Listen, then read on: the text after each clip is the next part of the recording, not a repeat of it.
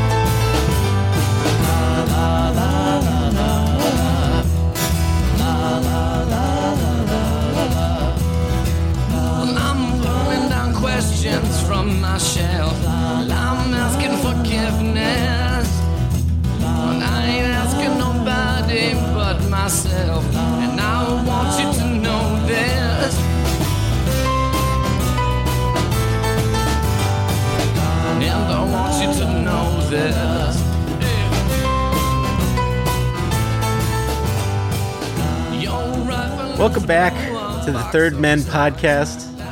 This is a Jack White Third Men Records history program, and I am your co-host, Paul Kaminsky. I'm your other co-host, James Kaminsky. We're starting from the top. Well, you guys didn't send me your audio from the last time around, so I assume we're not using that. You're right. That was my bad. I'm sorry about that. It's also my bad. I didn't do it either. Well, so everybody, we're peeling back what disgusting thing should I say?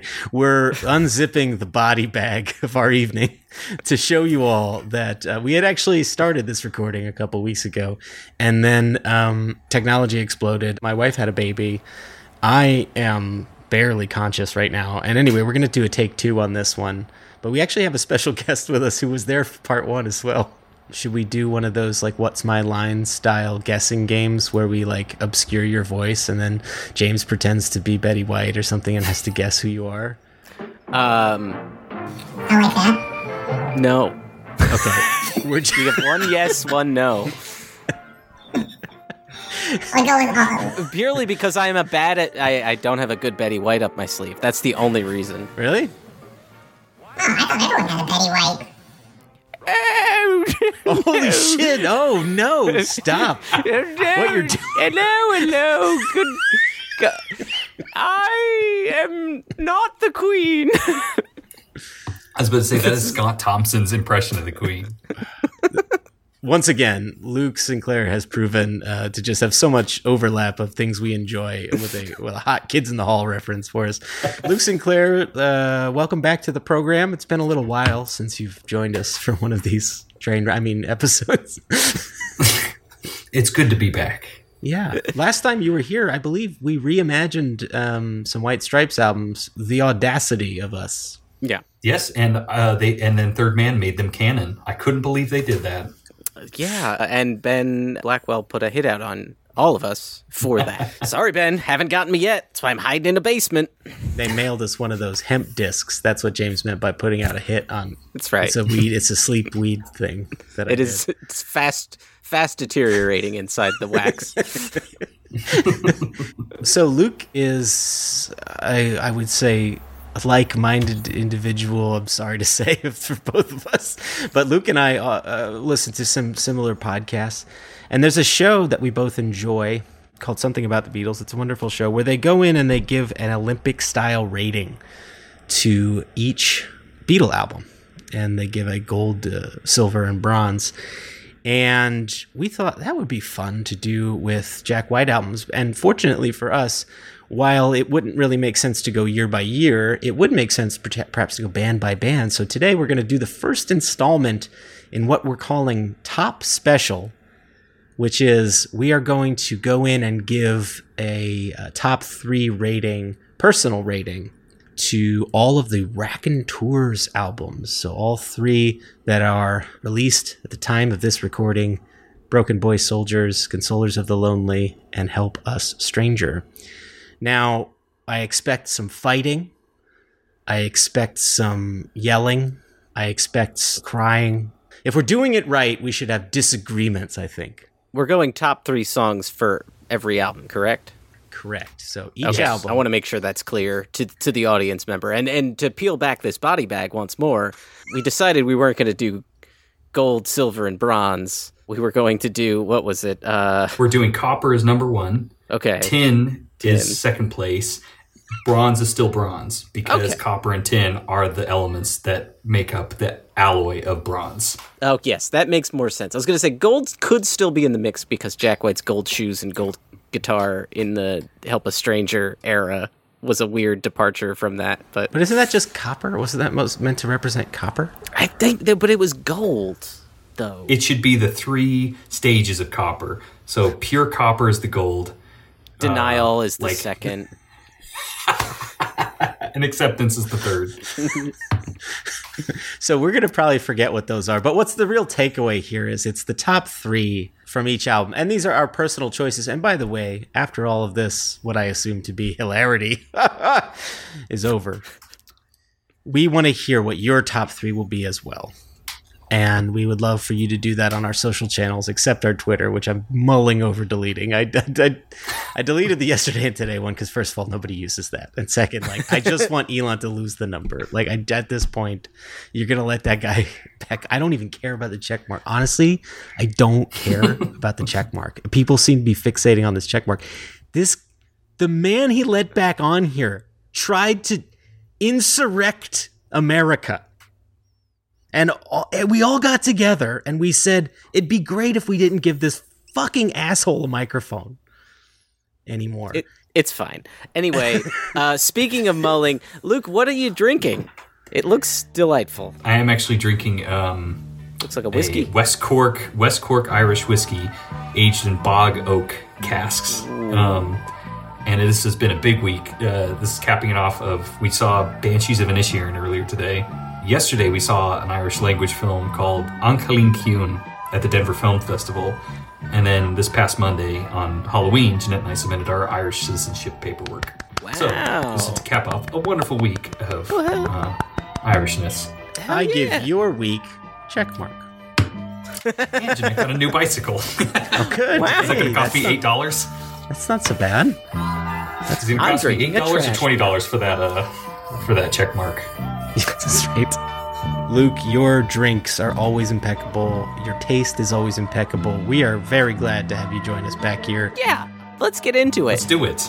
So we're going to start with, why don't we start at the first album? I think that makes a lot of sense. We'll start with Broken Boy Soldiers, 2006's debut LP from the Raconteurs. And Luke, since you're the guest, and since you outclass James and I by just so much, God, we're gonna let you go first, and we're gonna start with we'll start at the bottom, so we'll go bronze, tin, copper. I think I got that right. Got it.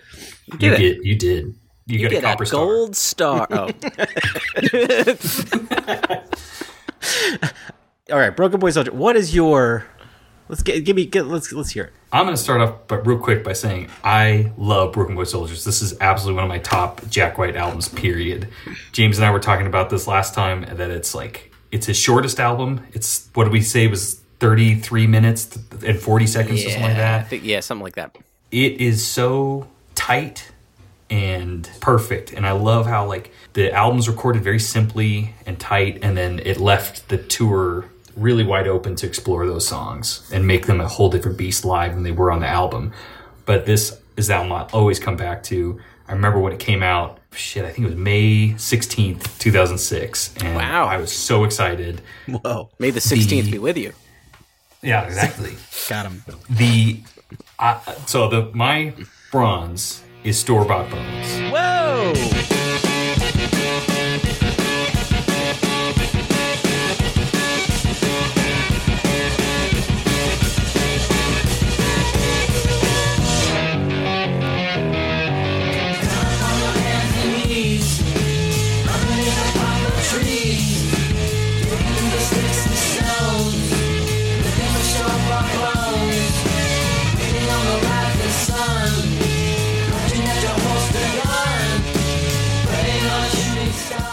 First single debuted early in 2006, and they had that old website, their original website, and they had just those two songs on there. And you listen to Steady She Goes, and it was something you hadn't heard from Jack before, and it was really neat. Yeah. But then I think what kind of sold everything was hearing Store Bought Bones. It was really exciting, and it just made you really excited for the album. And it's such a great track. It's really exciting, and again, it's still tight.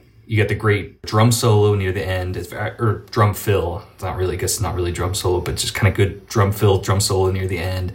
The slide guitar solo, and just kind of the droniness of it. It just is such a fun, exciting track, and always gets me going every time I listen to it. And then again, kind of what they did with it live. They would either make it really fast, or they'd slow it down and make it a really fun groove. I think it's just such a great track. It's funny that you say that it's still tight, because I would say this is the loosest of all of their tracks. This one kind of feels to me the loosest, which Really? Not that it isn't tight, but Over Blue Veins? Yeah, with Jack's guitar in there, there's a little bit of slur that he's kind of doing in it that feels less kind of Jimmy Pagey, kind of Jimmy Page slur. It's less of the pop rock that they're kind of known for in the Raconteurs. Western pop rock, whatever you want to call it. I don't, but it's, the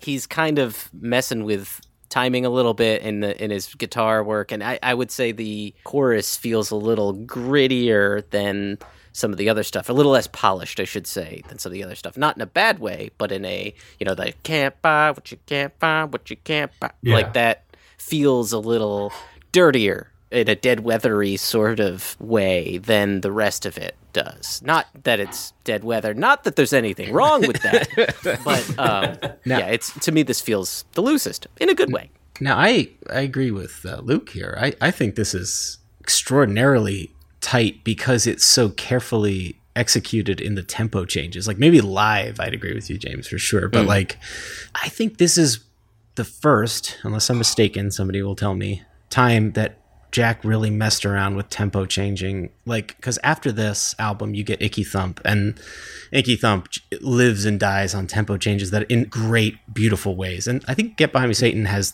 maybe The Nurse has a bit of that, and there may be a few others, some examples, but I think we talked about this when we did the analysis and review. The tempo changes in this song and the herky-jerky twists it takes absolutely blew my mind. I thought I had heard the coolest thing I was going to hear out of the Jack White, and I didn't when I heard this song. Steady She Goes, very poppy, snappy. It makes sense that it was his most commercially successful hit ever. I mean, at the time of its release, I should amend. But this song was the one that sealed it for me. And that solo, when he goes in and we hear that first wail.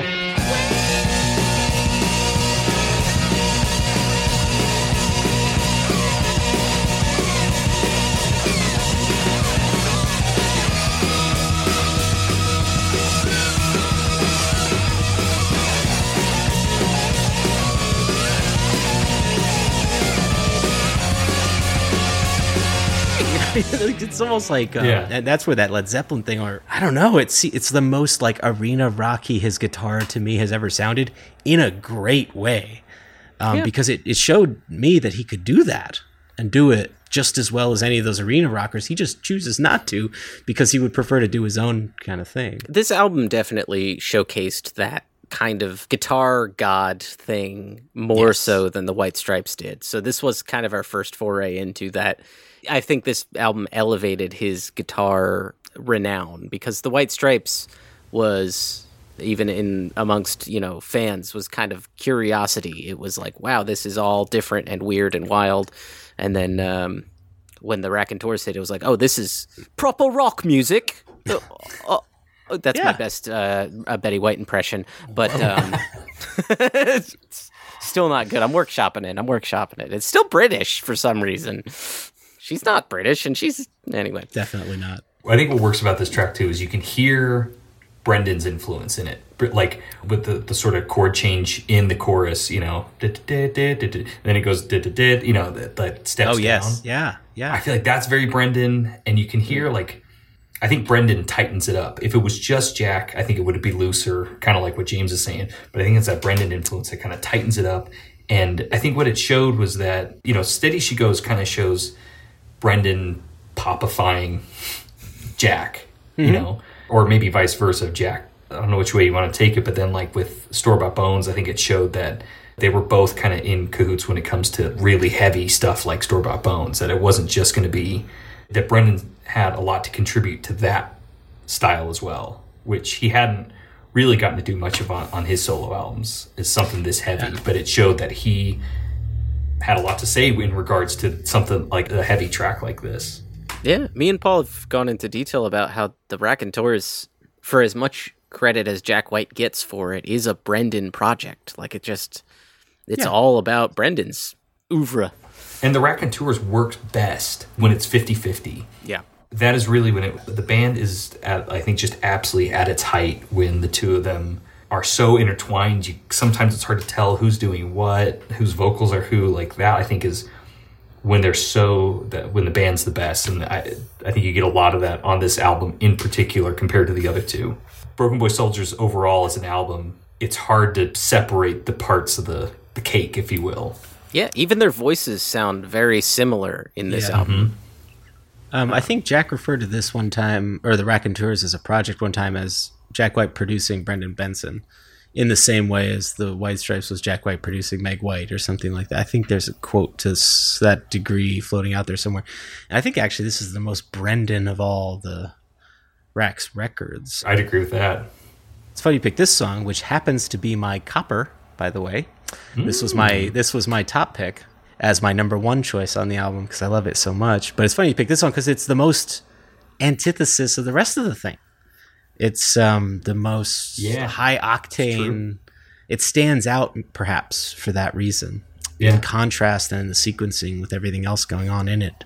But there's so many little bits. It's like what Lennon said about I Am the Walrus. There's enough little bits in it to keep you interested 100 years later. There's stuff like that in this where there's so many little things to kind of explore in the sonic space that keep you interested in coming back for more. It's like watching Arrested Development or something, or tracks like Man from Manhattan, or Thoughts and Prayers, or some of these other Icky Thump, some of these other tracks that have so many little nooks and crannies in them that you never get bored listening to it. Now, admittedly, I'm a little bored of Icky Thump now just because I've heard it live so many fucking times, but this is a forerunner very much in my mind of Icky Thump. You don't get to Icky Thump without Store Bought Bones. Yeah, that's actually a good point. I never thought about that.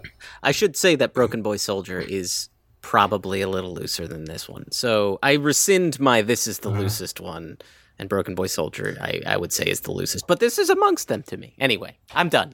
No, it's good we have dissent, because the last thing I wanted was for us to pick all the same songs, even though we already had overlap on choice number one. Well, it's a very short album. You're going to have overlap. That's true. James, do you want to go next with my number 3, your bronze? Yes, what's your bronze? I would say Level is my bronze. Cool.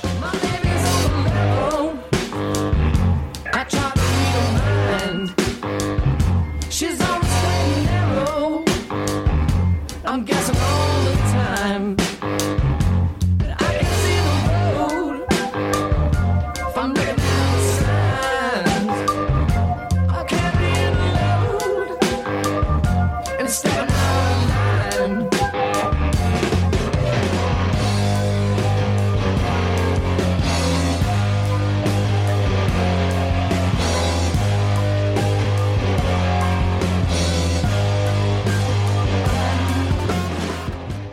Level is a pop rock song, and it is, I don't know, it's so polished and so perfect to me that I don't know. It was one of the first songs I heard from the album. I think maybe that that has a lot to do with it, but it blew my mind that Jack White was involved in a song that was so produced at the time, and it felt different. It felt fun. It's very up-tempo.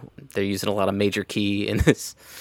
It's an interesting song to me. There's not a lot that I'm going to say to it aside from that. I really find this and Hands are kind of brother and sister songs, and I would say I like Level more than I like Hands, but both of them feel like fun Brendan songs, and that's kind of why I like them. Yeah, it's a very Brendan-y song to me too. But this one also shows that camaraderie in full display with the bang, bong, bang, bong. Like seeing them do that live, especially, they look like they have so much fun, Jack and Brendan. And the traded vocals on it as well. And I love the one on the album. I think it's great. But I also love that live video they did in that warehouse. In the warehouse, yeah. Yeah.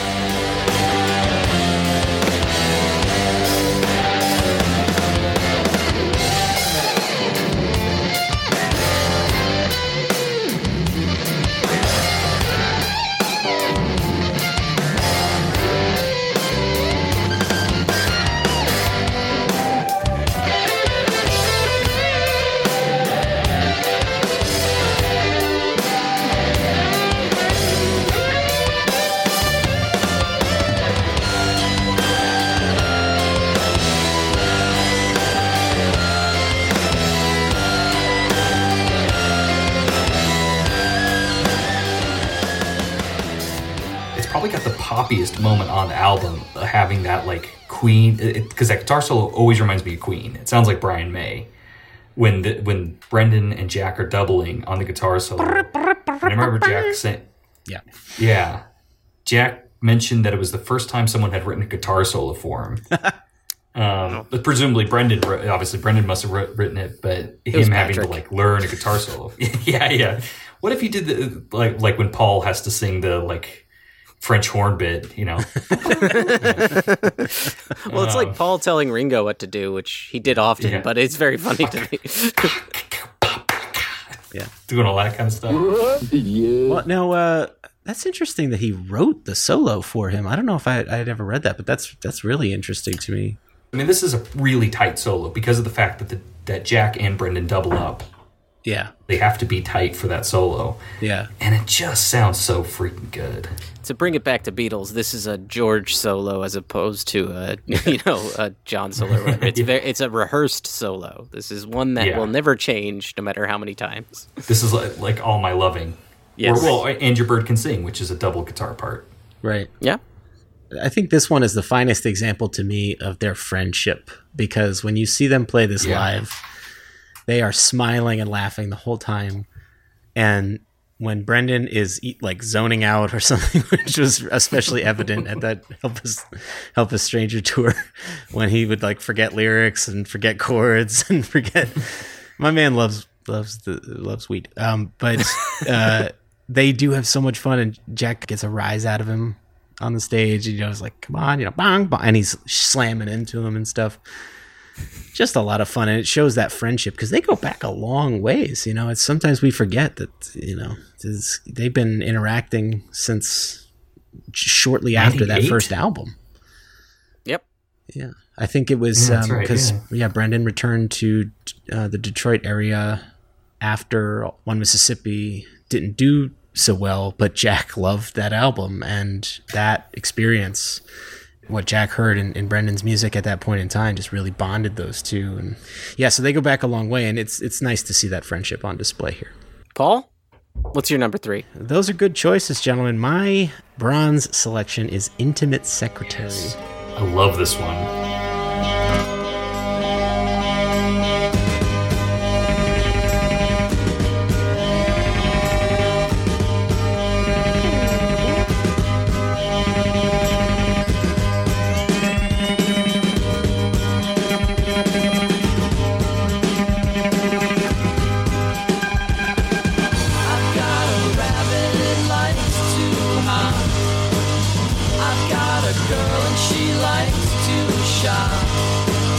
The other foot looks like it won't drop. I had an uncle and he got shot. Is this greeting the time that's meant for me? Are you part of this aristocracy? This ringing in my I heard this album for the first time. This was maybe my favorite song on the record because it's so funny and weird, and it's against type for a Jack record, and probably that comes from Brendan stuff. But you know, you get all those really hilarious words in the lyrics. You know, was it Kakistocracy? Did we? Yeah, Kakistocracy was the one I was thinking of. Ecclesiarchy. Yeah, I mean, putting those kinds of words into a song. Teapot. No, but even that though is unusual for a Jack record. And when I heard this, I thought it sounded like fucking Wings. It sounded like I know we're going to talk about a lot of Beatles here. I apologize, everybody, but it was very sort of Beatley to me, or at the very least, now knowing through our kinkiness, it sounds kinky. Actually, it sounds an awful lot like a Kinks song. Like this slides in right next to 8 Man, as far as I'm concerned. It also feels Wingsy because there's also a Secretary song with Paul. Well, sure, yeah. I agree. I think this whole album feels a little kinky, and this song in particular, I think, has the most kinksy feeling to it, especially because Ray Davies was such kind of had so much fun with words, and this kind of reflects that. But yeah, I think overall this is the most sort of Ray Davies sounding track of the whole album, and plus obviously also just sort of the audio quality of the whole album. Yeah, sounds like it could be something else by the Kinks from '67, or something off like Village Green Preservation Society. Yeah, the concept of the song is so absurd and strange compared to everything else, where this one feels more like it's got a Lewis Carroll-y kind of vibe to it, where it's just kind of absurd. The metaphors and stuff kind of go into strange new places. Well, rabbit, teapot. Also you've got imagery from Alice in Wonderland anyway. And this is my tin. This one's my tin. Oh, this is my tin as well. Both of your tins. Oh, fun. Yeah. It's Tintin. What a little pervert that Tintin.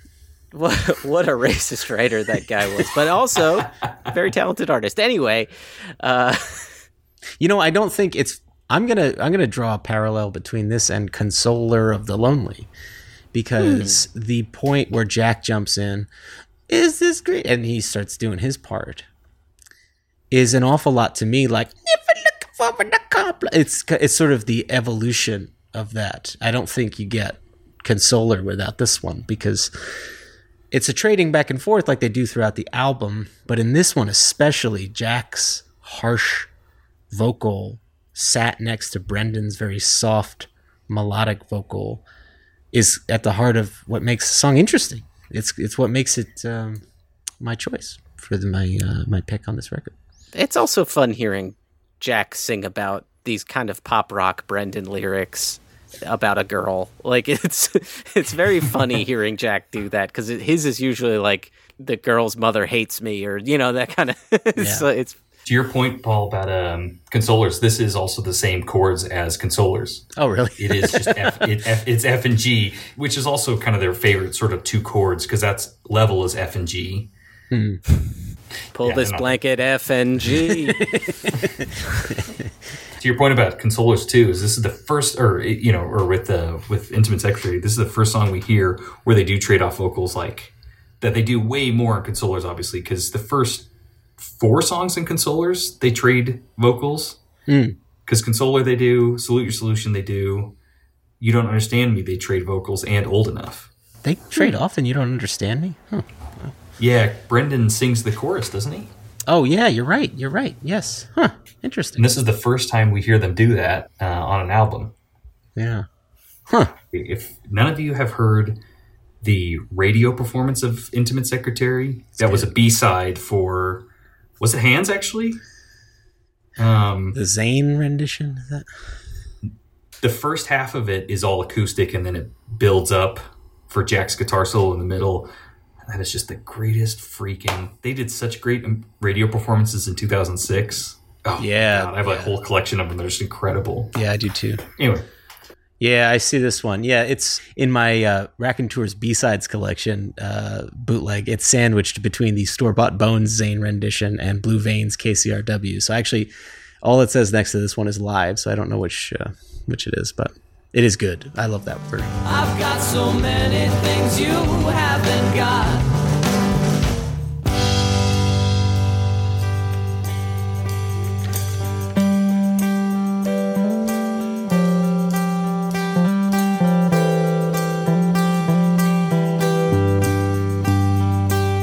This battle's crap is just not for sharing. It's not an intimate secretary.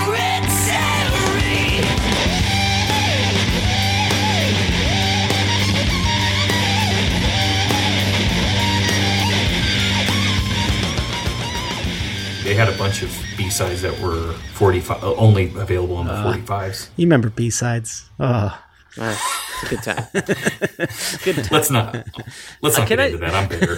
Well, to a degree, the thing that got me into record collecting was B-sides. So like, Yeah, because I was same like, here. I can only hear these songs, and so I know Paul remembers like me buying Raconteurs 45s because I would play them on our dad's old record player before I had a record player, and you know I was buying them for the collector value. And I'm like, oh wait, there's music I've never heard by the Raconteurs. Excuse me, and we'd hear these strange ones. So yeah. Anyway, they should bring it back. But hey, Jack White, bring back the thing that exists. B-sides are the best because it's a great way to highlight a song that maybe is about average, but for some reason you put it as a B-side and all of a sudden you love it because it's a gem. There's something really special about it. But also, Jack always had a knack for putting really good songs as B-sides, and particularly covers. It was always a great place to put a really good cover. I know this is turning into B-side conversation, but my new favorite band, Cheek Face, put out a B-side album of like every album they put out like a couple days or a couple weeks after their release of their albums. They put out an album of the B-sides that would have happened because they don't want to put out 45, so they just put out all of the B-sides on one album, which is very fun to me. And yeah, I like that. That's what Carly Rae Jepsen does, and I'm like, I like that where you get two albums, one that's like all A-sides and one that's all B-sides. you get All I want. the Fiery Furnace. My favorite Fiery Furnaces album is their album EP, which is just their B-sides, basically. So yeah, there's a lot of value in that. I mean, it's interesting to hear that Taking Me Back Gently was very nearly a B-side before he decided to put it at the end of Entering Heaven Alive. I'll be totally honest with you guys. I think it should have stayed a B-side. I love it. I love Taking Me Back Gently, but You can't see I the think shock after on Madman James from and my faces. After Madman from Manhattan, I think that should just close the album because to me it just ends the album perfectly. And to go into Taking Me Back Gently, I think is so takes me out of it. Anyway, am I banned from the show now? No, Yeah. I mean, No, he is. Get out of here. I like the differences of opinion. No, I don't. No, Taking Me Back Gently is perfect. My favorite Led Zeppelin song is a B-side. Is Hey Hey What Can I Do? Hey. Yeah. Well, that was my selection. Now we've all done our copper choices. Or, I'm sorry, we've all done our bronze choices, and you two now have already done your tins. So it's back round again to me for my tin, and my tin is Hands. Girl, you got those hands that heal. Help me get in touch with what I feel. 'Cause you understand and you sympathize. And you know me best is no surprise. And when you're with me, there's a light, and I can see my way. When you speak to me, it's a song, and I know what to say.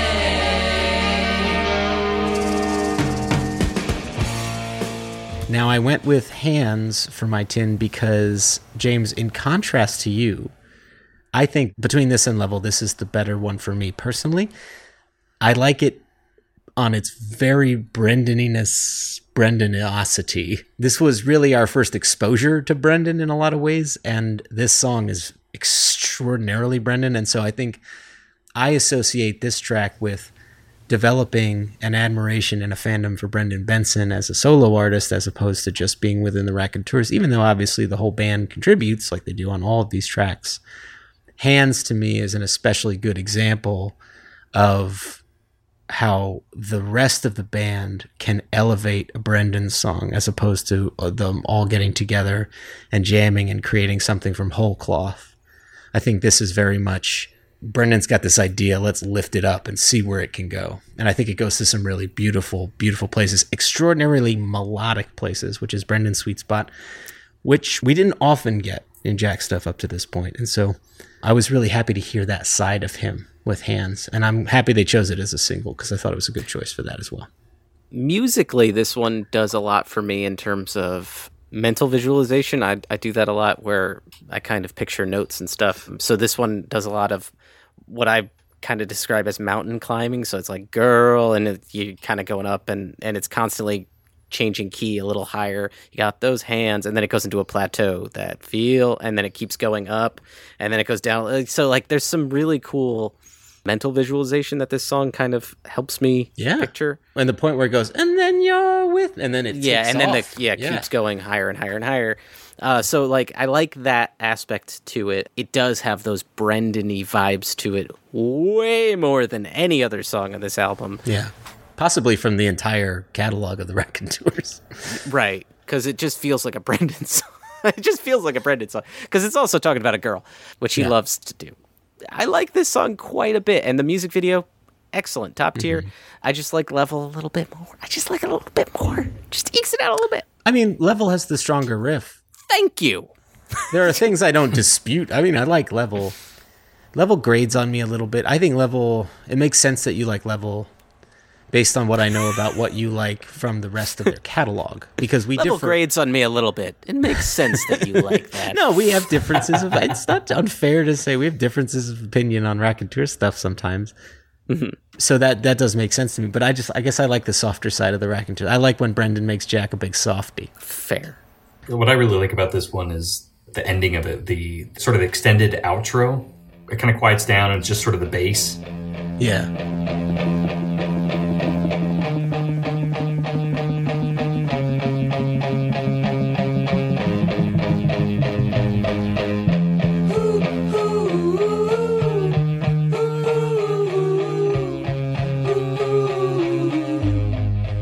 When you're with, yeah.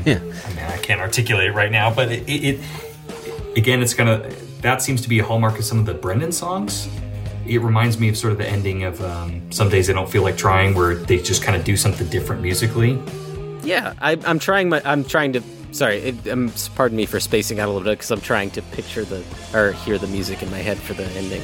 I know that's a problem. I was trying to articulate it, but I'm like, well, but I just let me play it for you. When you speak to me, it's a song and I know what to say. When you listen, there's a hope and I know I'm being heard. When you smile, because the bass is that like dum dum dum dum dum dum dum dum dum dum dum. And when you're with me, that bit, there's that outro, and I love that it's this kind of like separate piece to the rest of the song that closes it out. And yeah, the only other parallel I can think of right now is the whole I'm here right now, I'm not dead yet. Some Days I Don't Feel Like Trying. Because they also have the similar thing where they build up, and it starts out really simply. So there's like section A of the song, which is like the song. And then it quiets down to just Brendan or just instrumental. And then it kind of keeps building and building and building. And particularly live, obviously, they would really jam on that, on both of those songs. And build it up until, it comes to that huge sort of crescendo.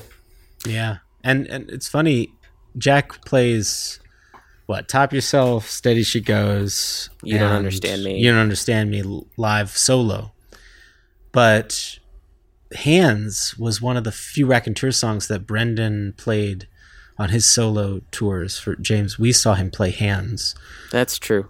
on the, God, which album was that even? It's the one with the house. What on Kind it. of World? What was it? What Kind of World? I think it was the What Kind My, of World tour. my old familiar friend has My the- Old Familiar Friend. I think it was My Old Familiar Oh, Friend. really? I mean, you saw him twice, actually, but the second time is the one I'm thinking of. The one, Okay. I mean, I am thinking of that tour. But anyway, we saw him play Hands there, and it sounded the same. You know, I didn't really miss. Well, I didn't really miss the band. The rest of the band. It's on got that thing that Brendan infuses into the Raconteurs in the chorus, which is it's a chorus that almost, it's so like tightly packed with words that you feel kind of out of breath by the end of it. Like, when you're with me, there's a light that changes, da, da, da, da, da, da, da. And like you like by the end of it, you're just. Yeah. But he does that a lot in the Raconteurs, and you could tell that it's a really Brendan-y kind of vibe to it. He does that with his songs a lot, where he kind of compacts a lot into a chorus with a lot of metaphor and stuff. Yeah. All right, gentlemen. Well, let's move on to our copper selections. Luke, what is your top pick for Broken Boy Soldiers? So my copper is Broken Boy Soldier.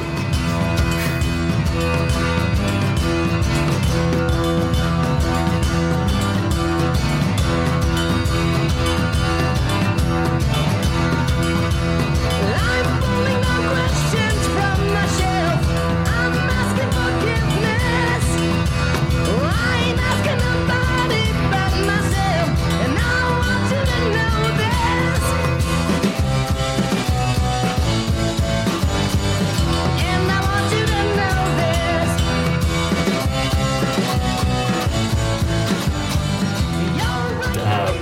The Other Loosest. Yeah, it's such a great track. Going back to what you talked about, Paul, about the video for Hands, I think this is such a weird, fun video. Floria Sigismundi did it, right? I don't know if I'm pronouncing her name right. Who did Blue Orchid, and I don't know if she did anything else with Jack. That sort of creepy stop motion video with the dolls and everything. Yeah. The track's really fun. I love the droniness of it. And it's got Jack White's grandma voice in it. That's what Jeanette and I always refer to it as, is his grandma voice. Rock and roll It's Ethel sort of Merman. weird. Yeah. It's a little like Seymour Skinner's mom, maybe. Seymour, the house is on fire. It's That's his Northern Betty Lights, White. mother. It's his Betty White voice Yeah, for this that's song. Yes. Hello. Anyway, Betty White. I just love this track. I don't know how much I can say about it, but I hate to always go back to the live stuff, but I always liked live when they would come back from sort of the instrumental break in the middle, and he'd go to his copper mic and do that vocal line, I'm child of man, child again, when like it's just him and Patrick. And he would do it on a copper mic, and it's all distorted. Just such a cool effect when they do that.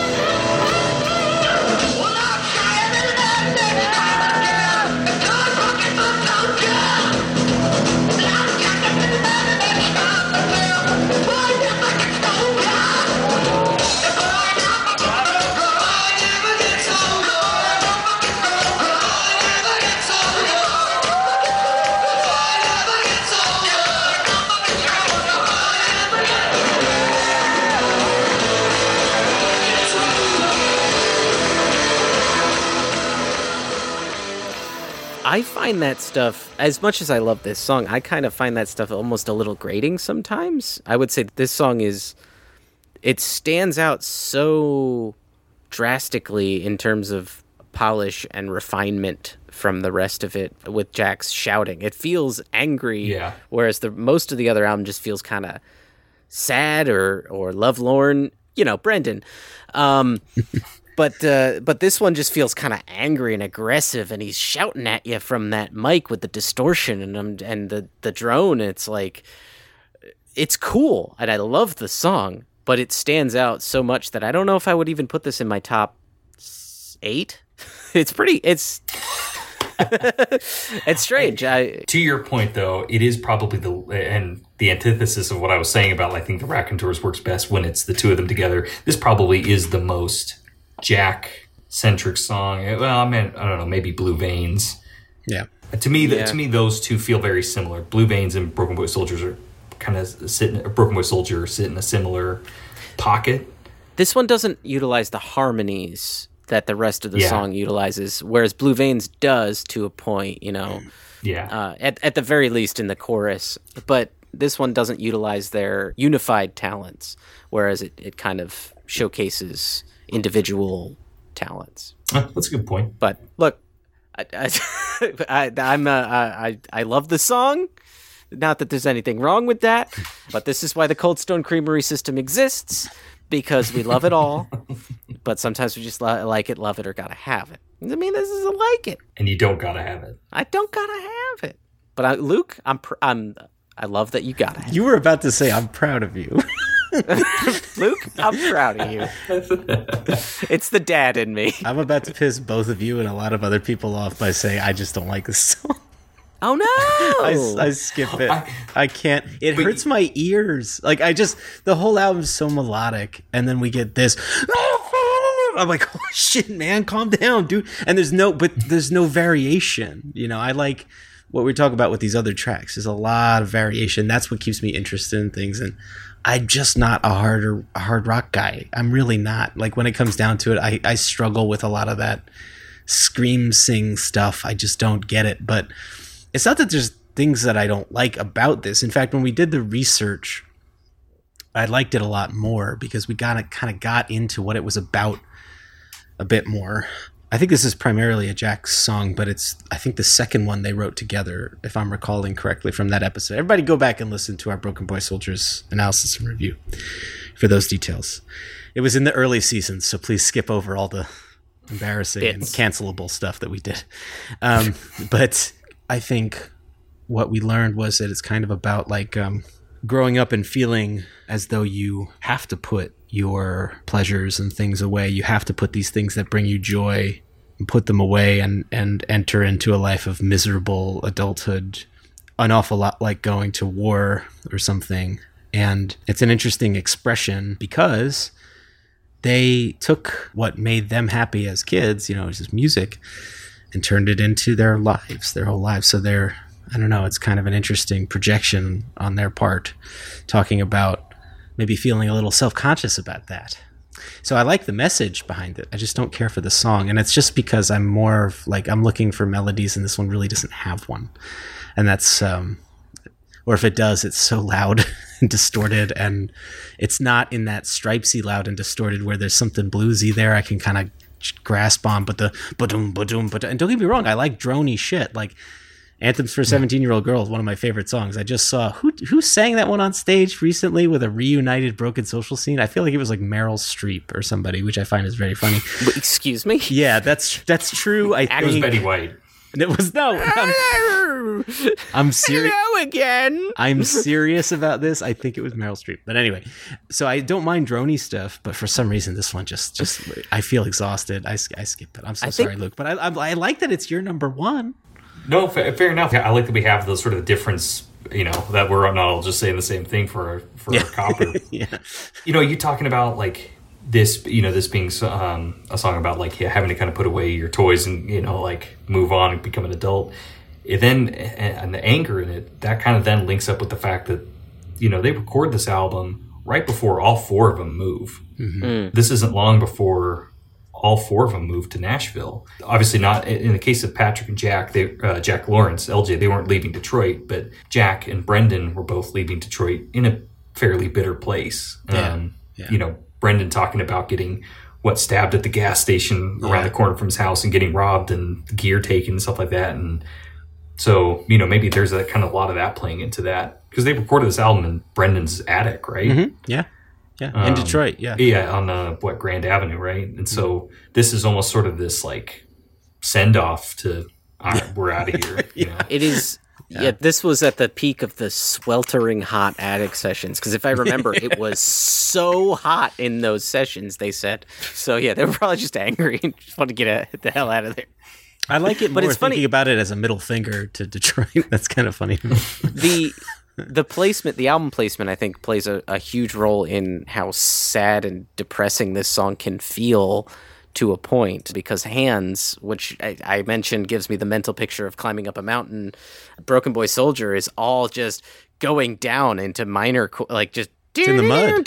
Yeah, you're just going deep into this mine, and you're then getting into it's basically, if anybody knows the videos and music by Syriac online, he's an animator. He did a music video for Run the Jewels with cats, but he does a lot of GIF music videos and music specifically, and it's all droney and weird and devilish, and it's like Pee-wee's Breakfast Machine song if it was all in hell. Is kind of how I would describe it. So this has that kind of vibe where you're going into the mines and you're riding this weird roller coaster in hell, and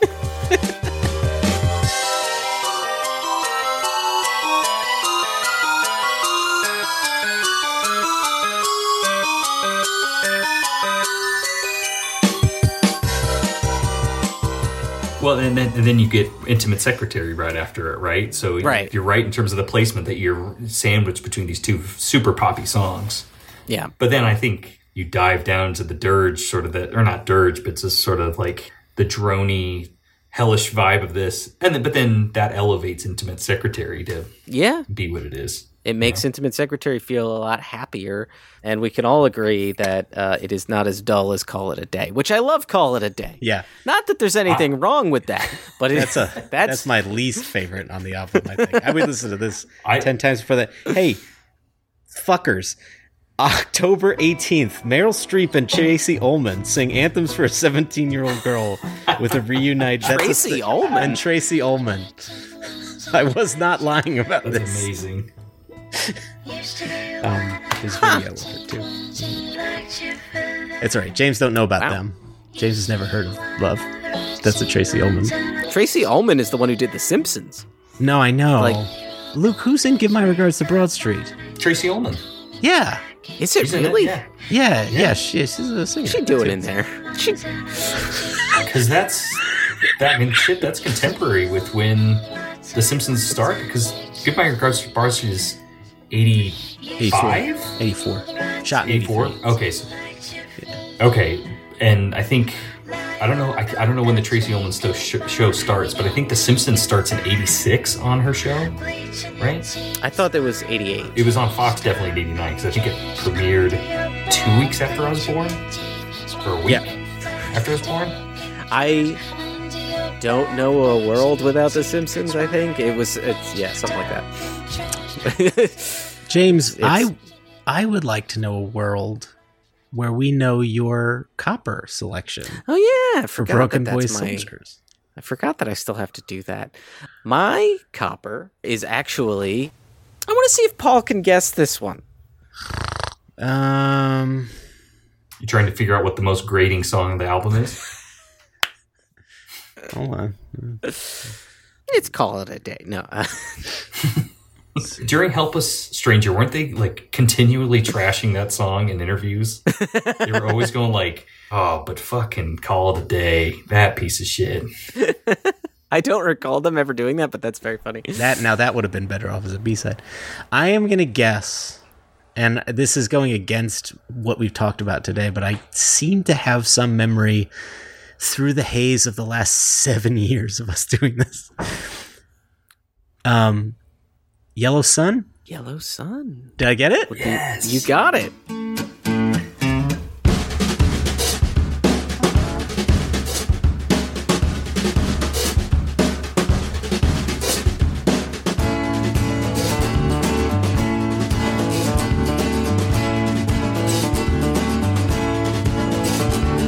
Yellow sun is shining in the afternoon.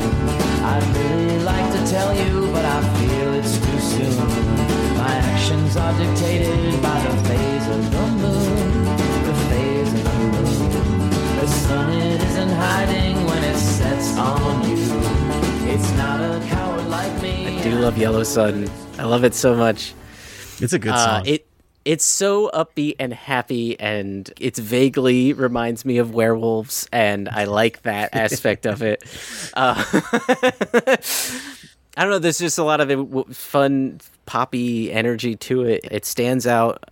You know, if there's another Brendan song on this aside from Hands, it's Yellow Sun, and I think this one is kind of a more jazzy, fun thing. I don't know, I like it a lot. Yellow Sun's great. Anyway, it's unsung. I mean, they don't typically play it live, and not many people think about this song, I feel like.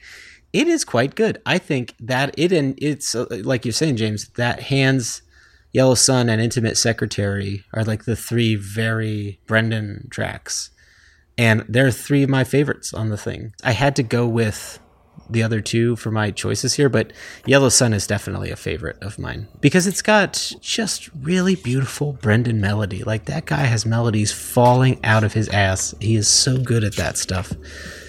And it's also got that really rich, wonderful, breathy, airy, Wilburys-ish guitar, acoustic guitar about it. And that's one of the things I love so much about the Raconteurs upon first listen, is there was so much dang acoustic guitar, and that we just weren't accustomed to in Jack stuff. Not that he didn't do acoustic guitar periodically, but not this kind of rich, very lush acoustic guitars, like several of them playing at once type of thing. So yeah, I agree, James. This is what a wonderful pick for your copper. What's great about this album placement too is it's almost like, because it sort of sits between Store Bought Bones and then Called In and then Blue Veins, where like Blue Veins and Store Bought Bones are two really big tracks. I think you have a tendency to forget Yellow Sun exists. And so when you go back and re-listen to Broken Boy Soldiers, it's kind of the gift that keeps on giving. You're like, oh, that's right. I love this fucking song. And it is just a really fun song. I remember one of my friends, when she first got into the Raconteurs, she was like, why'd you never play me this song? I love this song. You know, that was the one that got her totally hooked and just made her fall in love with them. It's got the Brendan stuff that I really like about his music, which is a lot of stuff about courage and cowardice, and the dichotomy of those two things. So I really enjoy that aspect to it. And the line, and if the sun should follow us into your room, like, it's good. It's good metaphor. It's good stuff. It is. I really like it. That's some children's book ass material right there. The other thing I love about this is to your point, James, about the Brendan Benson indecisiveness. I think this is the precursor in some ways to Sitting on This Fence in some ways. Ooh. Because that song is about how he'll basically go any direction the wind blows. And in this one, he actually says, my actions are dictated by the phase of the moon, which, you know, could be an astrology like a werewolf thing or something. But yeah, he feels like he can't control his life, and he's searching for some excuse to follow something else, you know. And in IRL, that was probably Jack White, but, you know, for his everyday life, you know, these old things, you know, the direction of the wind, the phase of the moon, you know, these things. So yeah, it's very, very Brendan in that way, but beautiful lyrics, absolutely beautiful. All right, I think we did it. We got through. We did Broken Boy Soldiers, BBS. We did it.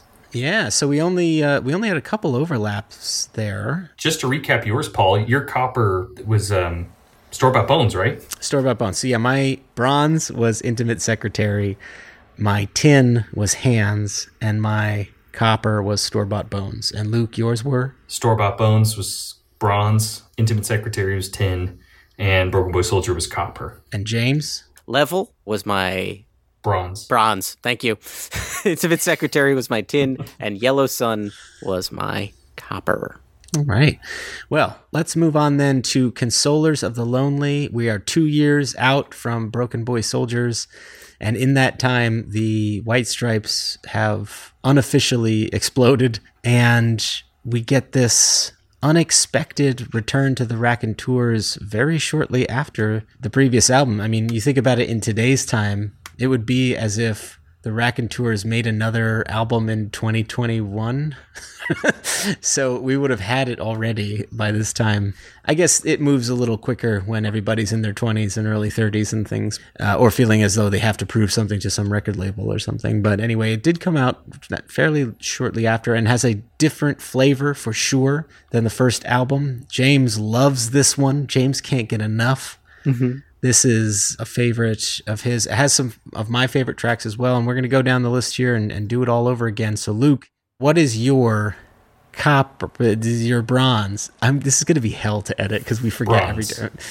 Luke, what is your bronze on Consolers of the Lonely? All right. Coming in hot with my bronze. These Stones Will Shout. Whoa!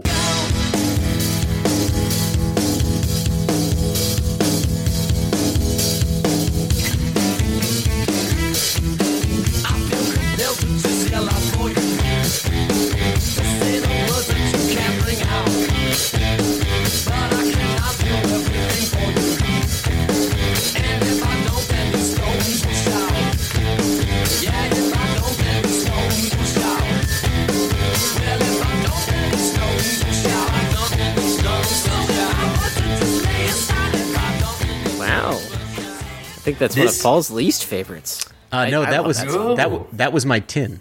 These Stones Will Shout was my 10. Yeah.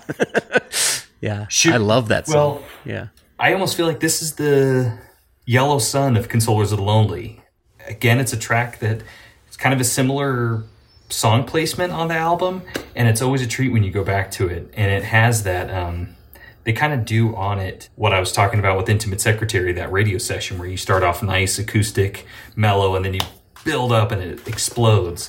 In terms of doing it on an album, I don't know, right now it's the only time I can think about when they really did that that sort of like Stairway to Heaven type contrast where you start off, mellow and acoustic and then just blow up and exclusively right? Because they toggle. Yeah. But this one is different because half the song is literally that softness, and then it explodes with, and then those awesome drums, and then the doom doom doom doom doom doom doom, and I could go on because I love this. Again, one that I don't think they really played live. I don't remember hearing.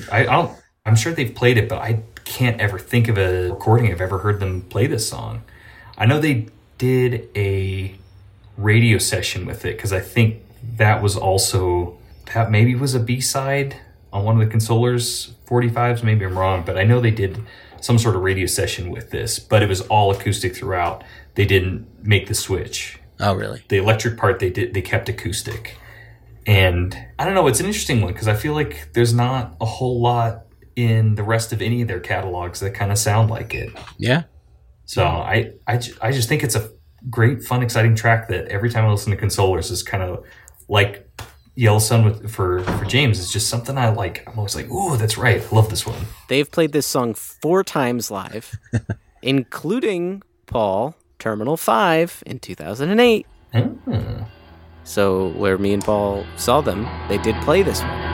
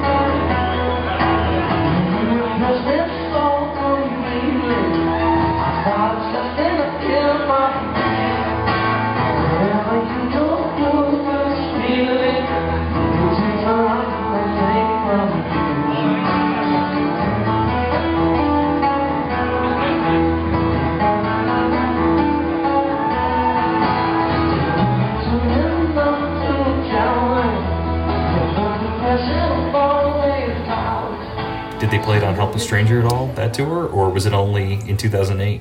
All in 2008. So you have the Edge Festival, Terminal 5 in New York, Uptown Theater in Kansas City, and the Cannery Ballroom in Nashville. So those are the only times, according to Setlist.fm, that they played These Stones Will Shout, just narrowly beating out Crazy by Gnarls Barkley, which they played 3 times. Wow. I feel lucky to have caught one of those. That's good.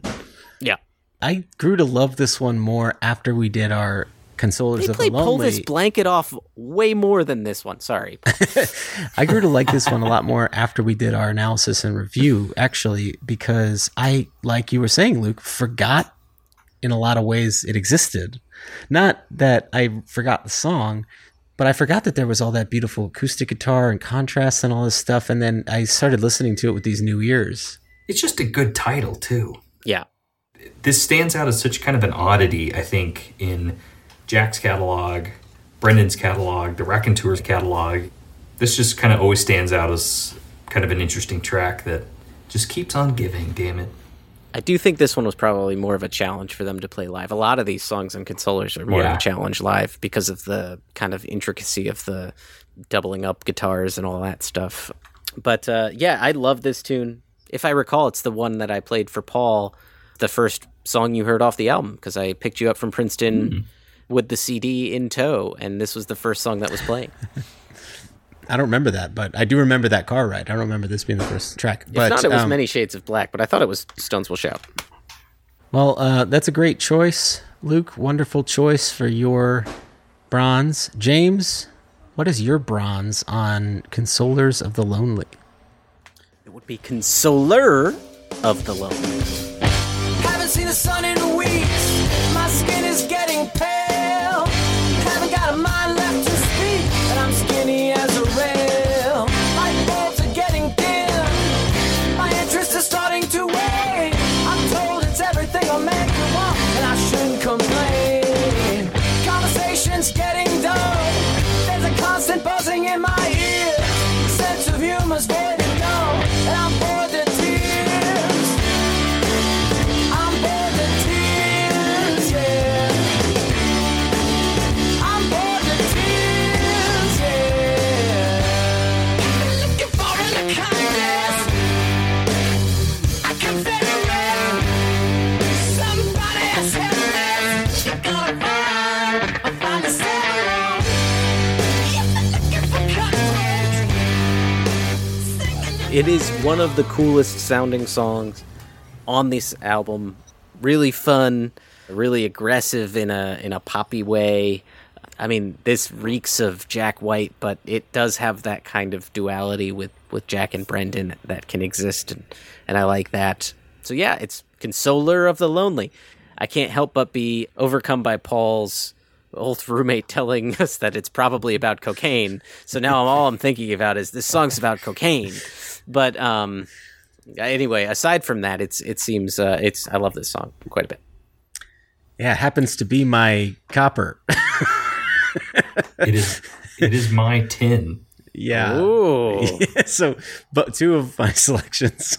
James, you saying this is like the coolest song. I totally agree. I remember when, I mean, it's really funny that they announced the album, like mid-March, and the album came out 10 days or 2 Very weeks later, quick. something like that. There was no time. Yeah.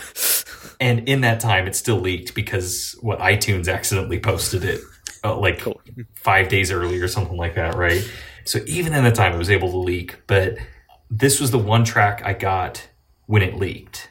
And I couldn't, it blew my mind, especially when Jack comes in, right, with the super high-pitched vocal.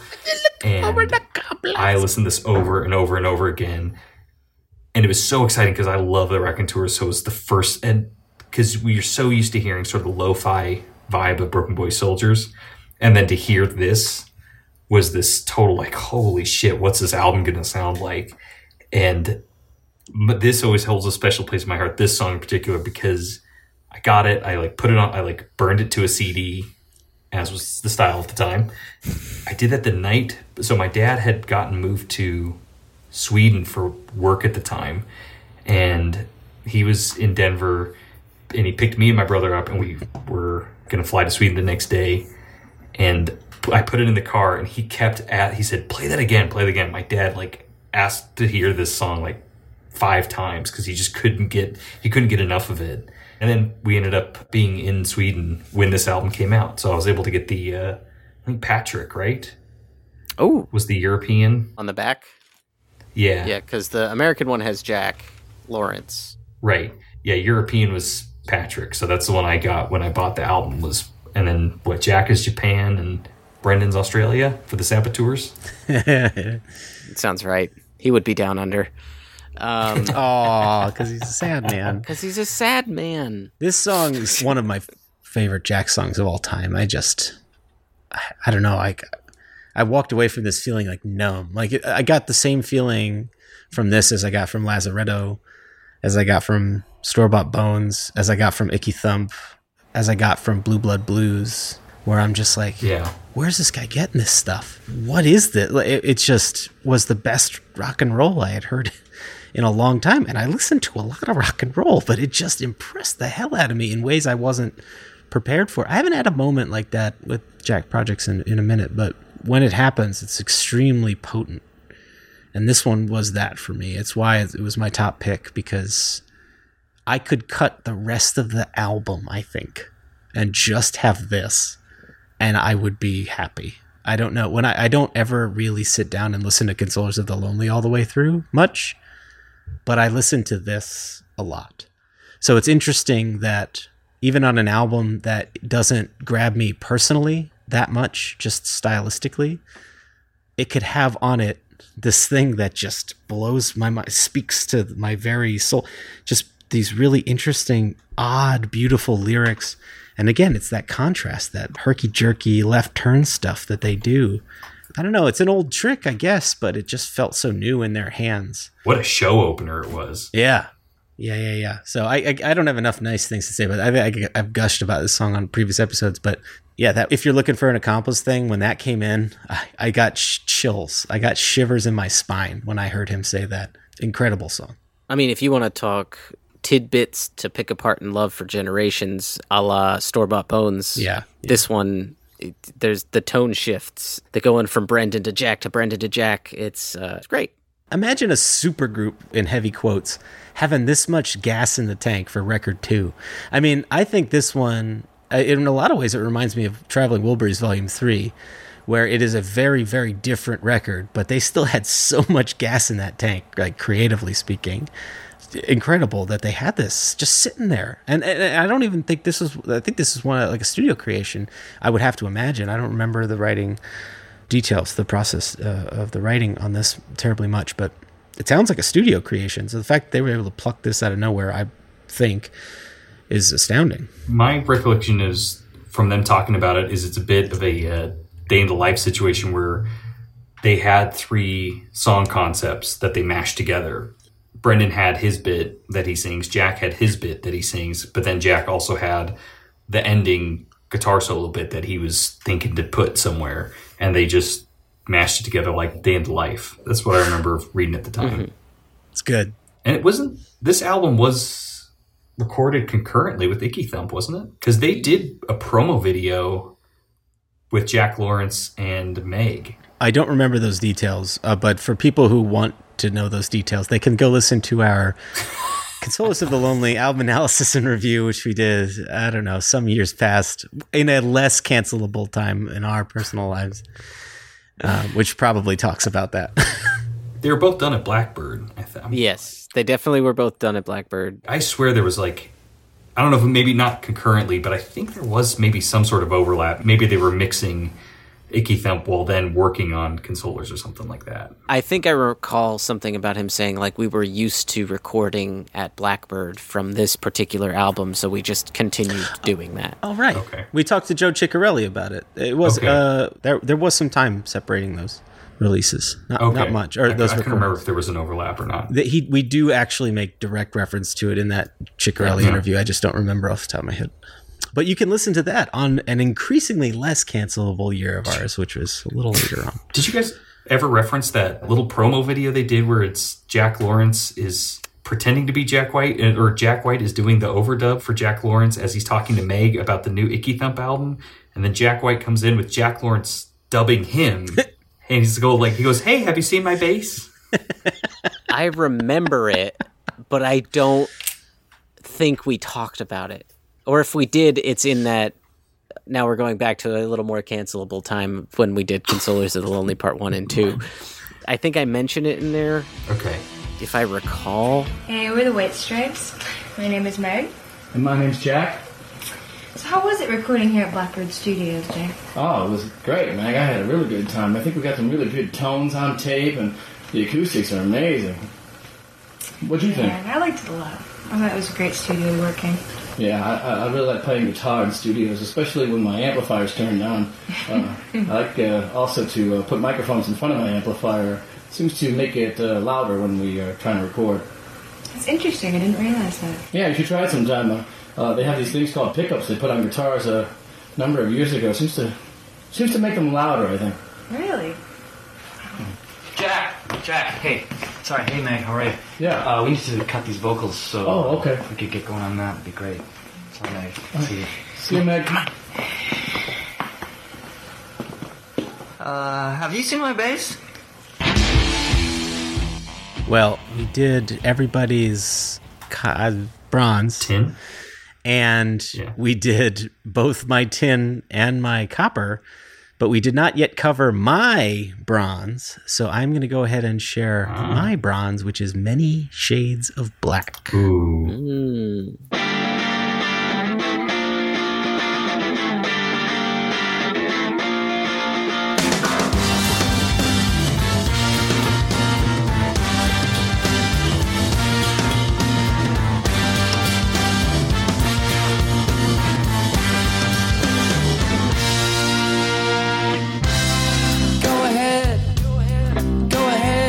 Smash it on the floor.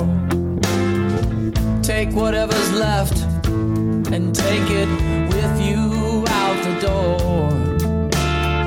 See if I cry, see if I shed a single sorry tear.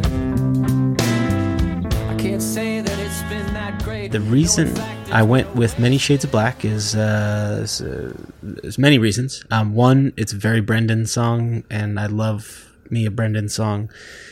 It's got gorgeous lyrics and it's so soulful. Also, I love the Adele version. Also, this is really the first song where Susanna didn't tell me to turn off the Jack White record. And she started singing it. I was like, oh my God, I got her. And because she really likes the vocals, and she didn't even know there was an Adele version. And my wife had a phase of her life when she was training to become an opera singer, so she's capable of these big vocals.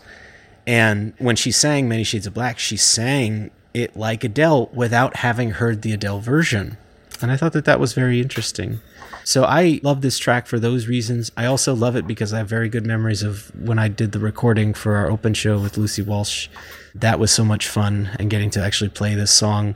I actually got a working take, and for somebody who is such a novice guitarist to get a working take on something just made me feel good, you know?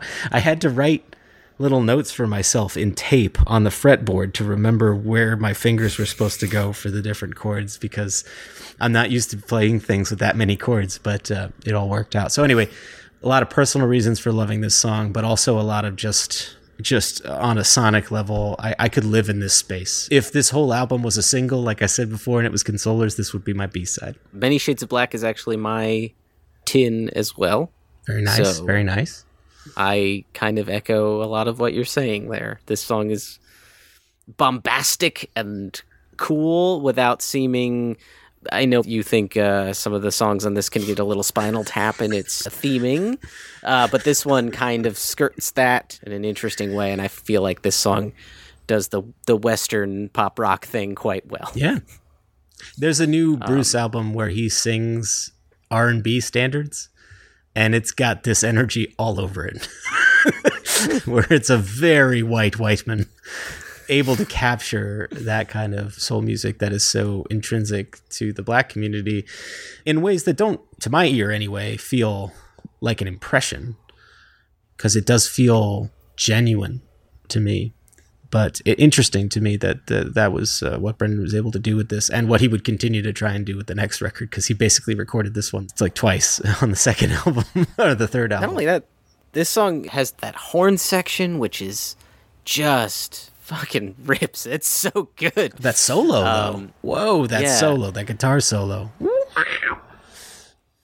And it's got such feeling and intensity to it. Like, there's very few times where I get those kinds of musical chills and stuff, but this song sends those to me every now and then. The little, like, it's not ASMR, but it's just like, it's like a weird little, like, that's cool. You could tell that the artistic intent and the emotion being put forward are really front-facing in this song, which You can hear him saying, "Go ahead," just. All right, so Luke, am I remembering correctly that Consoler of the Lonely was your 10? That is correct. And James, your 10 was Many Shades of Black. Oh, that's right. Yes. Okay. So we got yours, and we're finished with mine. So we're back to you, Luke. What is your copper for Consolers of the Lonely? Salute Your Solution. Oh.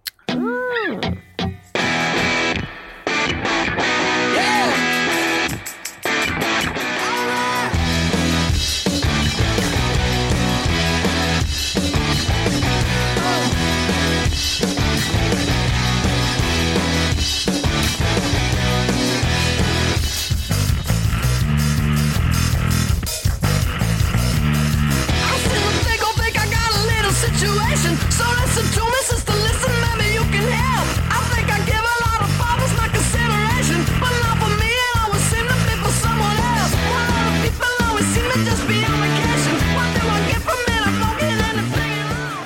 I had a couple different drafts of this list because I couldn't quite settle on one. One I cut from the list that I want to do an honorable mention for is Switching the Spur. I'm not crazy about Many Shades of Black. Okay. Which I know is sacrilege after what was just said. All right. But Switching the Spur hits all those things for me. Good. But Salute Your Solution, I was like going through the list, and I kept coming back to this one of just like, it's so exciting. Again, the music video is also great for it. And it's kind of got what James was talking about with Hands, where Jack like just can't seem to get enough words out.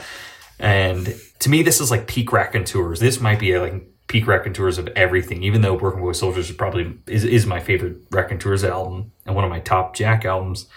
This song is, I think, where all four of them gelled together, or all five of them really, because that's Dean doing the keys on it, right? Where all five of them gelled so perfectly, and it's so exciting and fun and poppy, and it's got like equal parts Brendan, equal parts Jack, and equal parts Greenhorn's rhythm section. Yeah. That it's such a great track. So of the tracks on this record that give me a headache, this one and 5 on the 5 are the ones that are like, okay, I'll listen to these. Because there is some melody in here. But also... I love 5 on the 5 so much. But also because Jack Lawrence's bass on this song is absolutely out of this world. Like the fuzz bass? Doom, doom. Yeah. Doom, doom, doom, doom, doom. Like, as far as I'm concerned, he's the star of this track for me, and it gives you that bit of a sonic break, and that's what I mean when I say these songs. Some of these songs on Consolers give me a headache because they go on, and there's no contrast, and they're just shouting at me like stones, and they're just loud without any. It's like it's my same critique as Broken Boy Soldier, which is that it just doesn't. It feels like it's just a big wall or something. But in this song, there is a bit of a break, especially when they break and then Jack Lawrence does those cool little bass licks and stuff. Yeah. And the lyrics are great. I just can't really discern them because there's shouts sung at me. And Brendan, I feel like, is not terribly good at shout singing, whereas Jack is quite good at shout singing. So I don't care for the vocal arrangement, but I like the lyrics, if that makes any sense. So there's things I do like about this, but coming after, in my opinion, a masterpiece, because I think it's track 2, right? This is the second track. Yeah. Maybe it's just as simple as it's hard to top that. It's like, how are you going to top that? Well, Top Yourself. Yes, that's right. Which I actually really like. Top Yourself, actually. Anyway, so I like that this was your first pick because it wouldn't have been on my list, but I do like this song, and it's quite popular. It's we've heard this in commercials. I believe the NFL used this more than once. That's kind of funny to me because this album is not really known for its hits. I would say this is this is the hit of the album. The sole, right. This is the sole, thing that did anything. But it's used in movies, it's used in radio and TV. This one's this and 5 on the 5 are the two that are like utilized Raconteurs. I mean, obviously you have Steady as She Goes being the hit. But if it's a contest between this and 5 on the 5, I'm going 5 on the 5 because I have good memories of them playing it on the Broken Boy Soldiers tour and hearing it and not knowing what it was and thinking, oh shit, is this some random cover or is this going to be on the next album? And it was. So I have personal reasons for that one. For 5 on the 5 for me, that is, I wanted to put it on the list because I do love that song, but I love 2006 live versions because I had like bootlegs of it, and it was so exciting and so fun. And then when I was really excited when this album came out, and I got to hear 5 on the 5 like in a studio version, and to me it felt a little flat compared to what I was used to from the Broken Boy Soldiers bootlegs. Now, didn't they play 5 on the 5 on their very first show? I think they did. I don't recall. Yes, they did. I know. They played it at their very first show, the one in London, the Live at Irving Plaza, NYC. It was their closer.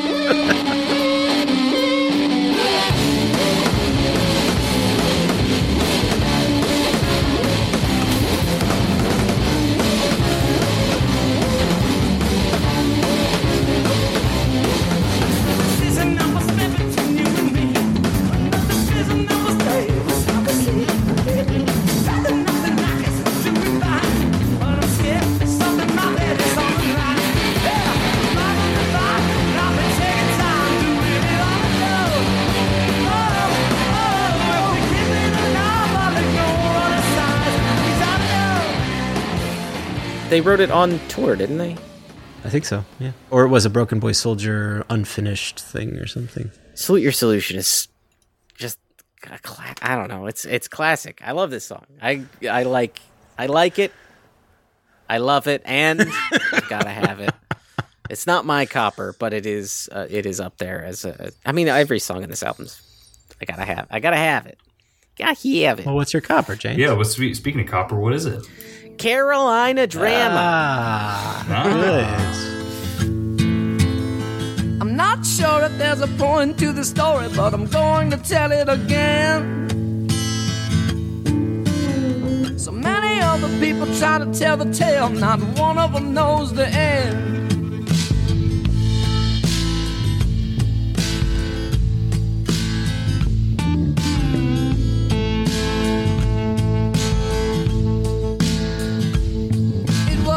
Junk house in South Carolina held a boy the age of 10,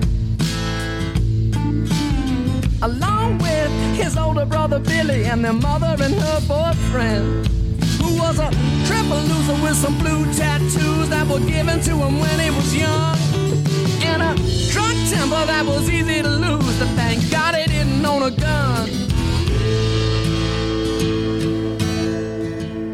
I like the weird long-form storytelling songs, and that's going to be a trend for the next one. You'll find out, because this is I think Carolina Drama is it's weird. It's definitely Jack, and there's no Brendan in this. Yeah, it's the impossible winner of this album.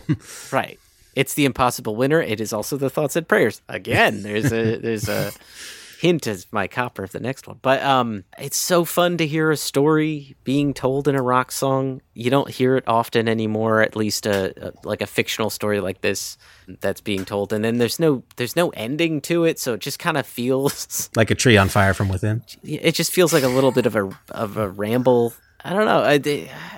It's so hard to put it into words, but it feels different than any other piece of rock music that it comes out today, because it's got that country vibe to it, where it's just a man singing about his dog that died or whatever. This is a man singing about, some bad shit that happens, and I like it, and I like that it adds an element of costumery to Jack White shows, because people will show up in milkman outfits. Right? Yes. Early on, I was calling this song Milkman before I was accustomed to the album. I think I even wrote it on one of my early burned disc versions of this record. Yeah, it's good. Anyway, it's Dylan-y in its own way. It's got a little Uncle Neil a little bit. Yeah. For Dylan, it almost didn't make the album until, didn't Jack ask Bob Dylan, I don't know, I'm thinking about not putting this on the album. Bob Dylan's like, you got to do it, man. That's right. Yes, that's right. We did talk about that. Yeah. So yeah, that's my copper. It's great. Sidebar real quick, in my office they have cabinets, and they've been putting gigantic labels of what's in the cabinets at work, in the work kitchen, and one of the cabinets just has a big label that says sugar and honey, and I go, I want to look behind that. Sugar and honey. Pull out an envelope filled with money. No, you're there's no money back there. I mean, my company's been paying all the bills for years. Mama. Turns out your company is your daddy. Oh. No wonder I have so many issues with my company. Please don't refer to yourself as our daddy. All right. Well, those are some fine selections. So let's recap. My I'm gonna trip over it every time. My bronze is Many Shades of Black. My tin is These Stones Will Shout, and my copper is Consoler of the Lonely. Luke, recap. My bronze is The Stones Will Shout. Tin is Consoler of the Lonely. Gold, Salute Your Solution. Copper. And my bronze would be Consoler of the Lonely. My tin is Many Shades of Black, and my copper is Carolina Drama. We had a lot of overlap on that one, gentlemen. We did, which is Good songs. We had good overlap, but some nice outliers, too. Yeah.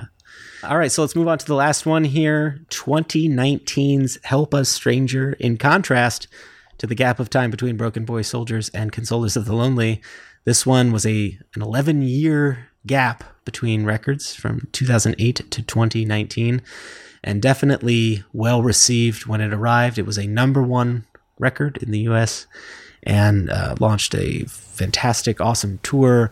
I would say, I don't know, pretty decent sized radio hit out of the one with the Flying V, whatever that one was called. Born and Raised. Sunday Driver.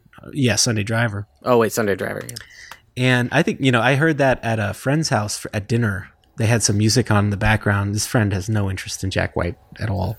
And I heard that come on and I went, that's kind of nice to hear. Like, that pierced enough of that made it onto enough Spotify algorithmic. you might like this as to get into this person's brain that wouldn't normally. So anyway, I would say it did have some pretty decent commercial appeal. And we're going to go in with our last record here. And Luke, you're first up with your bronze. So you mentioned the past couple albums have been very Jack heavy. This actually, I feel like on Help a Stranger, Brendan really shines through for me. And my bronze is Only Child. Ah, what a good song. The most Brendan of the songs. Only child, only son, treated like a criminal ever since day one. Only child, where do you go? And are you coming back again? 'Cause no one wants to know. Only child, one of these days someone's gonna come around and try to make you change.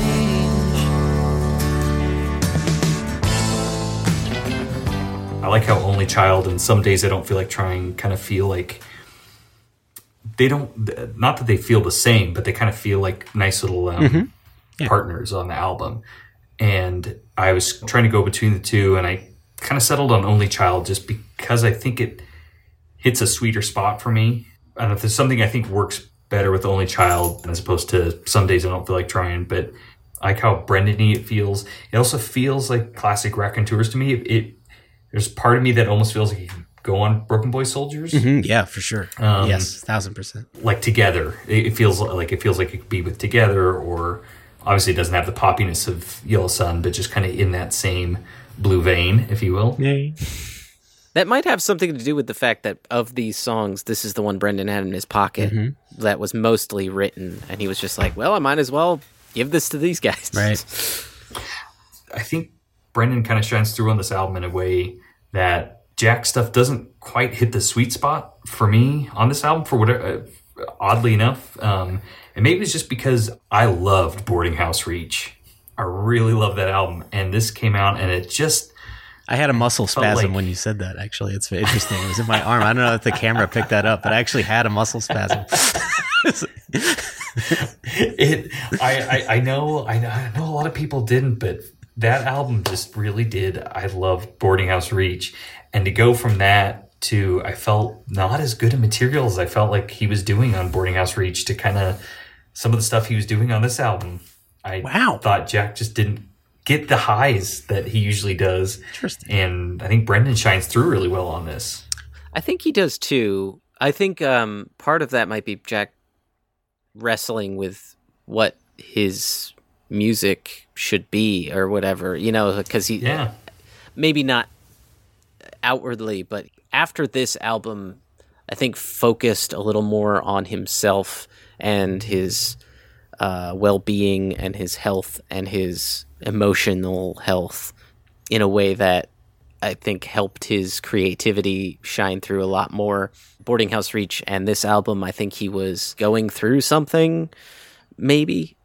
I don't know for sure, but I know what you're saying, because on this tour, he was in a transition period to me, to his current state, because Boarding House Reach was definitely like, I know we've mentioned it before, but like for the first time, this felt like a legacy act on the Boarding House Reach tour. And then Help Us Stranger came along, and it was like, oh, no, he's still got it, but like it still was like trying to click. And then now with the last two albums, I'm like, oh, no, he's got it back. He's fresh. So, I think this album probably did him some good. And he's talked about it as much, being back in that guitarist role and not feeling the burden of all of the creativity resting on his shoulders probably helped him out. His shoulder holds the weight of the world? Anyone who thinks we don't like that out, go back and listen to the analysis and review where we gush about Boarding House Reach. All I'm saying is I go back to that record and I go, this is fucking weird. And to me, it's hard to listen to almost like now. But anyway, I digress. In contrast to your opinion, Luke, I actually picked more Jack songs than Brendan's songs on this one. I actually thought that he had some nice highs on this one, but I love your choice here. There's not too many songs on this record I don't like. I think this album is actually a really, really strong selection. And dare I say, the best Raconteurs lyric? And do you guys know what I'm going to say? Only child, prodigal son, come back home again to get his laundry done, which Jack calls out as well. But that is brilliant. That is a brilliant line. Only child, the prodigal son, has come back home again to get his laundry done.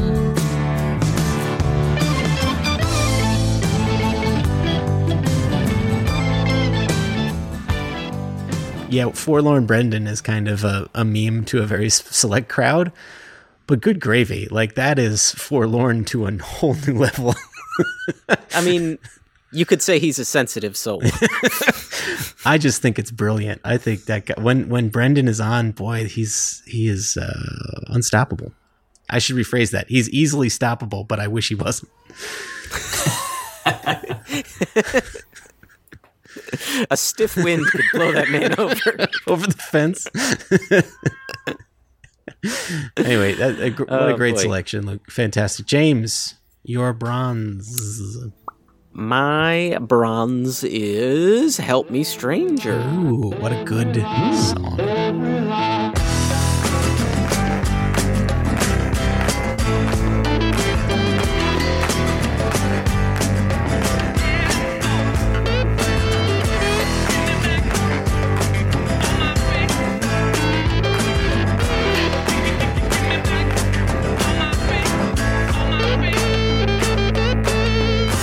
If you call me, I'll come running. You can call me anytime. And these 16 strings were strumming. They will back up every line. There's a motivation about you that moves me when we're apart.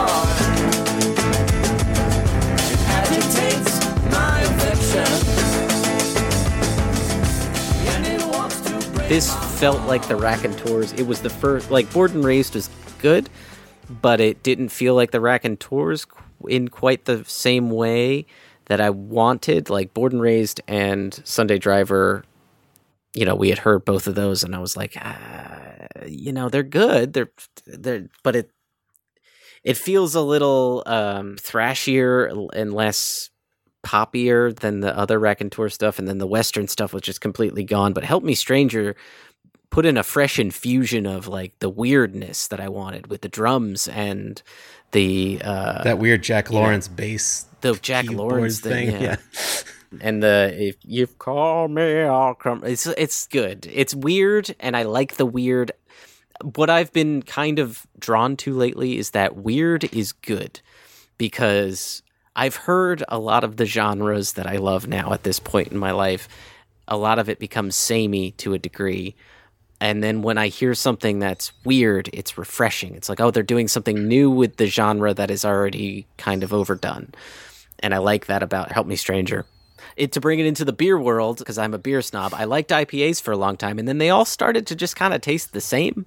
I was like, oh, well, they're all trying to repeat the same thing, and it's bitter and bad. And then I started experimenting with some of the weird stuff where they're throwing in a weird, strange thing. I'm like, oh, I like that. It's nice. It's different. It's fresh. Anyway, that's how I feel about this, is it's fresh and strange. This was a song that my daughter, when this came out when she was 1, she would move to this one. Boy, she would move to this one. This and Sleep for some reason. But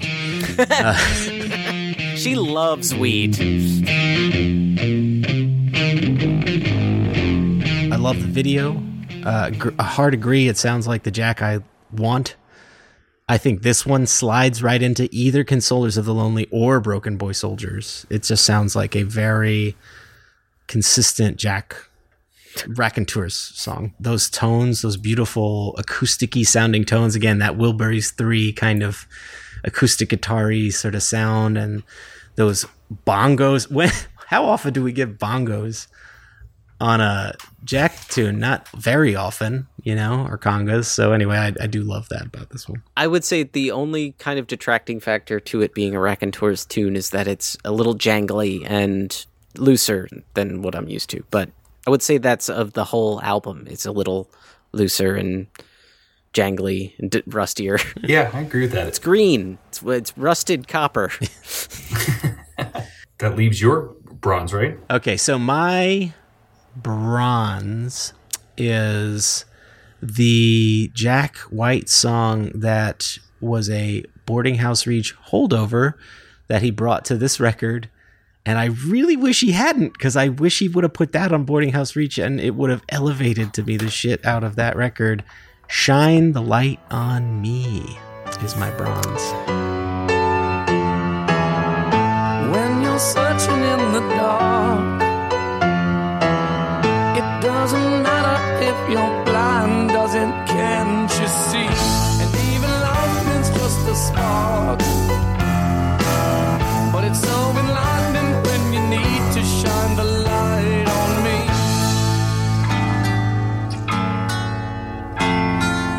Ooh, what can you do, love?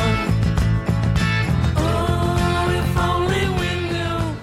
You bastard. What is this one of your picks too? That is also my tin. That's your tin? That's my tin. It's your tin. Yeah, so Shine the Light on Me, a beautiful Jack number. Again, sounds like it could have been a solo song because it was written as a solo song, and it just so happened he conformed it, much like Only Child on the Brendan side of things. Beautiful lyrics. It's a song with a melody. It's an actual song.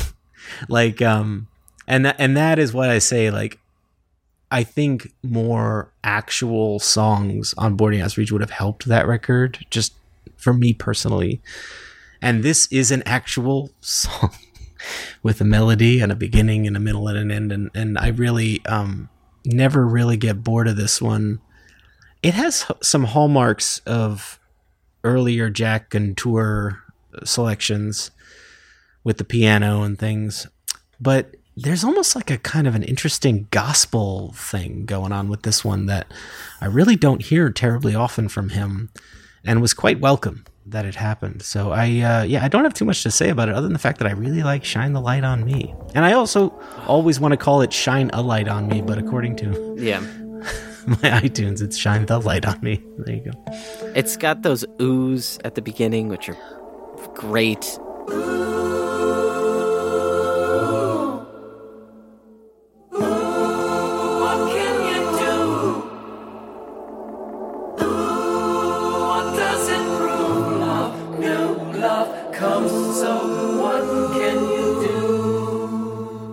It's got the singular kind of notes that plonk. They're plonking. into the ether. Yeah, they're plonking. But the intro alone, it's got the weirdness. This song has the weirdness, and that's all I want out of it. And I like it so much. It's weirdness that is executed in a way that doesn't drown out the fact that it is a song.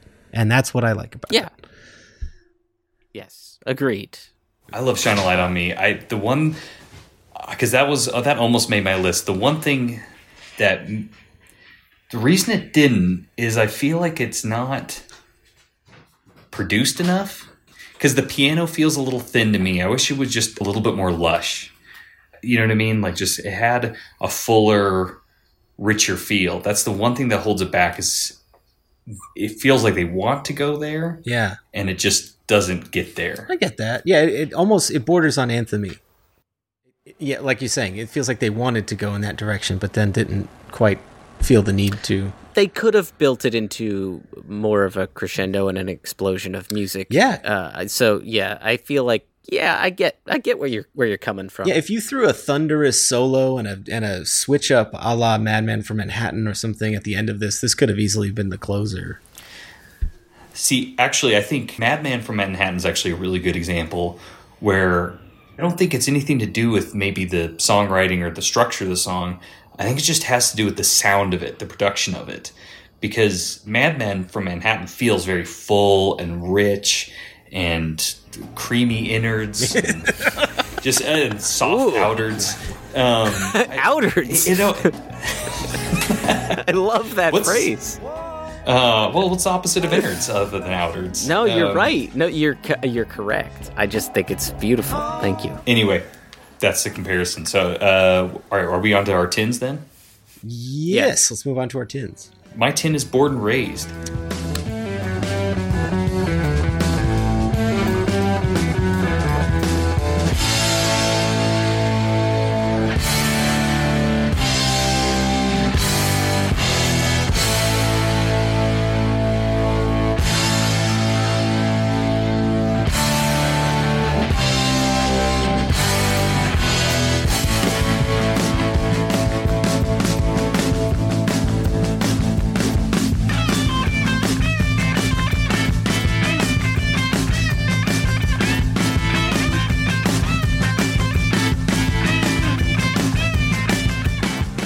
There's too much to say about this other than it's a really exciting track. It kind of reminds me of AC/DC a bit. I love AC/DC, and it's a really fun, exciting track, and it always takes me back to when the album came out, and I have a little portable stereo I put on my bike, and I listen to this album every morning as I bike the 6 miles to work, and it was this perfect, like, 6:30 a.m., got my speaker on my bike and just plowing down the road heading to work. This got me pumped. And it's a hardcore song. It's a good sort of pump up track for that. And what it wasn't supposed to be on the album until Patrick was like, no, put lyrics to it and put it on the fucking album.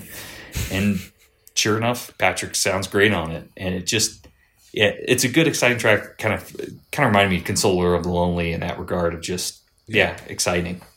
You know who shines through in this album the most is Patrick, I would say. Oh, yeah. Yeah, his drumming. Yeah, this is Patrick's album. Yeah, it's very, very good. Yeah, I love this track. It's a favorite of mine. I didn't put it in my list, but it is a favorite of mine. Again, I don't dislike any track on this record. This is a remarkably consistent offering. This record and Entering Heaven Alive are actually kind of really akin for me, where I like Entering Heaven Alive more because I like the songs more on that record, but they're so consistent. And when there is variation, you get it. It hits a little bit differently because the variation stands out, I think. I would say the Born and Raised suffers from the thing that I think this whole album, for the most part, suffers from, for me personally, which is what I like to call squanchy guitar. Jack White is playing just he's got this hard-edged, sleazy, squanchy guitar playing that I don't think fits into the rest of the Raconteurs catalog as neatly. Yeah, it's holdover of the squanch from Boarding House Reach, really, right? Yeah. So I think it's squanchier than Boarding House Reach, though. Yeah. I think Helpless Stranger is squanchier. It gets too squanchy. I agree with that. like that I've made this a thing. But yeah, that's why I kind of stray away from Born and Raised, and even Don't Bother Me is kind of, which I know is probably going to be one of your coppers. But that song it's aggressive, and the squanch is real. Anyway, Well, James, you're so great. What's your 10? I already mentioned my 10. That's I right. feel like Shine the light on me. shine the light on me. Paul, you're so great. What's your 10? My 10 is some days I don't feel like trying. I've got so much to give. I got a lot of heart. Yeah, only trouble is it's doomed from the start.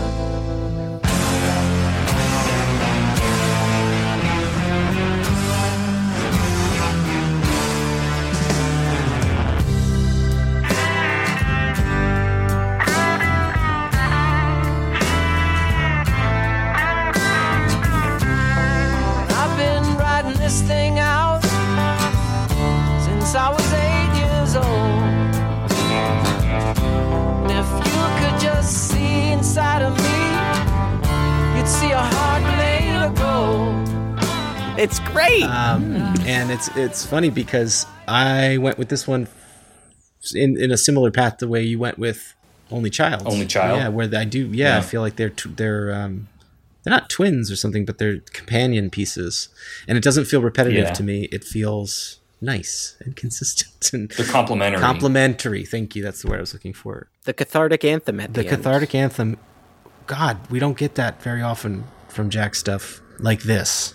Not like this. Obviously, he's known for his anthemic abilities, but not like that. And what a way to find power in helplessness. It shows Brendan's emotional growth, actually, to me. Not that we know the guy, but knowing his songwriting, to me, this is a mature idea. Whereas the woe is me stuff of his earlier career is a little more like you're in your 20s and your 30s and everyone's out to get you, right? But in this one, there's a bit of responsibility he's taking, I think, a little. He's got the world's coolest backing band there behind him to help lift this into the stratosphere. So yeah, some days I don't feel like trying is my 10. We're really shit talking Brendan a lot. We love that friend man of the anyway. show, Brendan Benson. Everybody go listen. Guy who agreed to be on our podcast, Brendan Benson. Yeah, everybody go listen to that interview where we talk about Pornhub Junior. Anyway, so that's our 10s. Let's move on now to our coppers. Luke, bring us home. What's your copper? Well, to go with the Brendan theme, Now That You're Gone.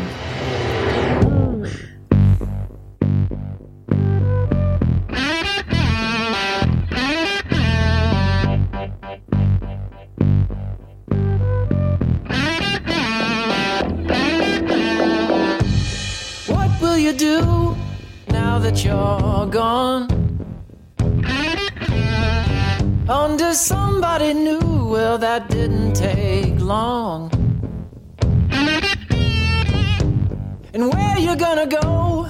Not that I care.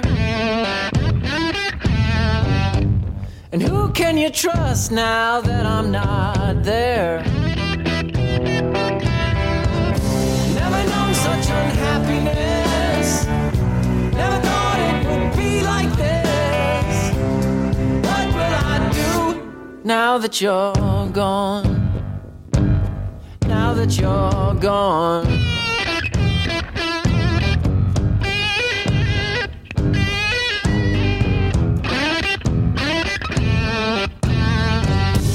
And what will you do? Love that song. Me and Paul did the same head motion in tandem. It was like in that movie Friday, about the day of the week Friday, where they go, "Ooh, Ice Cube," and I want to say Chris Tucker. I think I'm the Ice Cube. It's a Good question. I don't remember. Whatever. It doesn't I think what works about this song is, well, one, I like the lyrics. I like that he's, sort of criticizing her, and at the end, it just turns out that he's the loser. Yeah. Right. It's sort of like a defense mechanism that just says, what am I going to do? And I like the sound of the song. I think the songwriting was great. Sunday Driver was an exciting track like come back to, but it drones in a way that I think maybe gets a little boring. Whereas this, I thought offered up like, oh man, this is get more of that kind of stuff. You know, Hard agree. Of those two, this was my favorite, and Jack's guitar playing is just sublime in this, out of this world. Yeah, I agree with that. I would say contextually, both of these songs work way better contextually in the album, to me personally, than they did as singles. But. And this is the one I was trying to think of earlier when I was talking about Many Shades of Black, because they're very similar in construction. Yes. I think this is a more successful Many Shades of Black in a way that, like, what John Lennon used to say that Get Back was a rewrite of Lady Madonna, right? Or he reckoned that Paul was rewriting Lady Madonna when he did Get Back. Oh. I don't know if I ever heard that. I think I've read that anywhere. Yeah, I think this is a more successful version of Many Shades of Black for me. I think it's a stronger band performance because Jack is up front in the thing as opposed to being relegated to the end solo, right? It's a little more involved. I like the trade-off guitars at the end too. Yeah.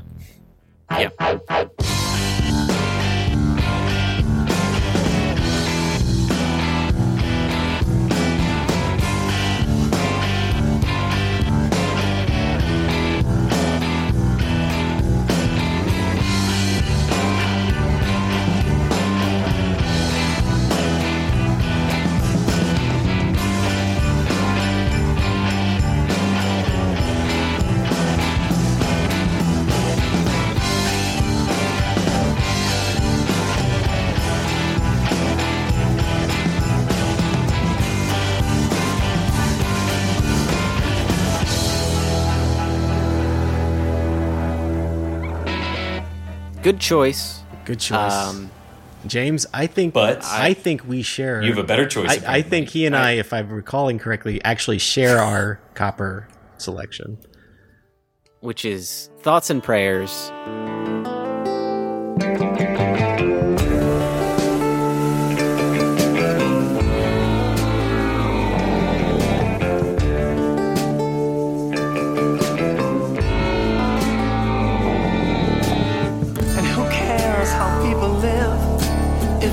All they got, and who knows how money grows. Drop a nickel in the pot.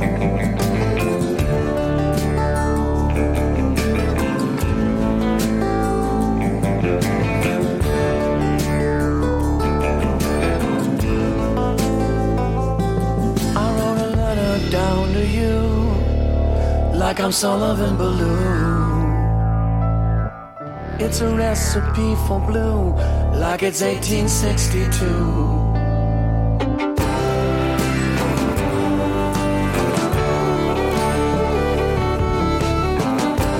Maybe I'm just a castaway, or a poor boy.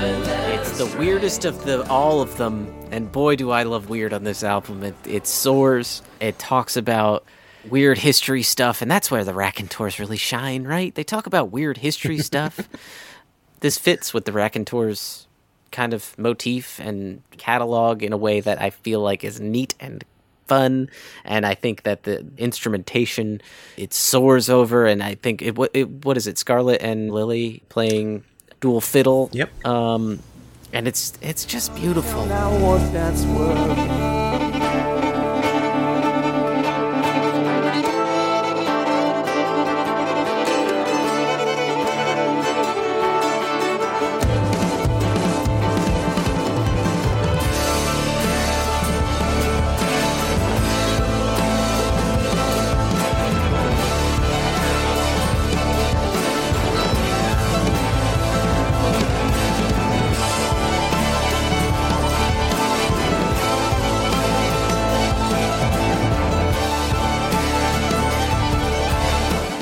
It gives me a sense of flying. I like it. I like this song quite a bit. You've been a Sullivan Ballou fan for years. I love and you've Sullivan just been Ballou. waiting for someone to write a song. Like it's 18. When is someone going to write a song about Sullivan Ballou? Like it's 1862? 62, yeah, something like that. Talk about nooks and crannies. This one just, you get lost in. It's like a hedge maze of a song. Like an English muffin of a song where it's like this to Betty White. Anyway. Whoa, bringing it back. Gentlemen, what a fun episode. I had such a great time talking to the both of you. I'm happy technology eventually worked for the three of us. And as redo episodes go, this is definitely the better of the two, considering the last one was mostly me saying, hold on, and then you guys talking about something else for 15 minutes. Well, Luke, is there anything you want to plug while you're here? You're tripping off. You're leaving the U.S. You don't care for this country anymore. First of all, don't blame you. Second of all, you're going to leave soon. Anything you want to plug before you leave? Man, I don't know. No, I'm done plugging. Done plugging. All right. I'm leaving plugging behind me. All right. I'm plugging, unplugging. This has been Luke Unplugged. We have a tradition on this program where we say where we're going to be looking for a home. And I will be looking for a home in the next top special that we do, which I think should be about the dead weather, and we should all do it together. Yeah. For sure. Yes. And I will be looking for a home in Brendan's hot attic. Just so hot. It's Just so a hot sweat lodge in there. Just a sweat lodge. And Luke, where will you be looking for a home?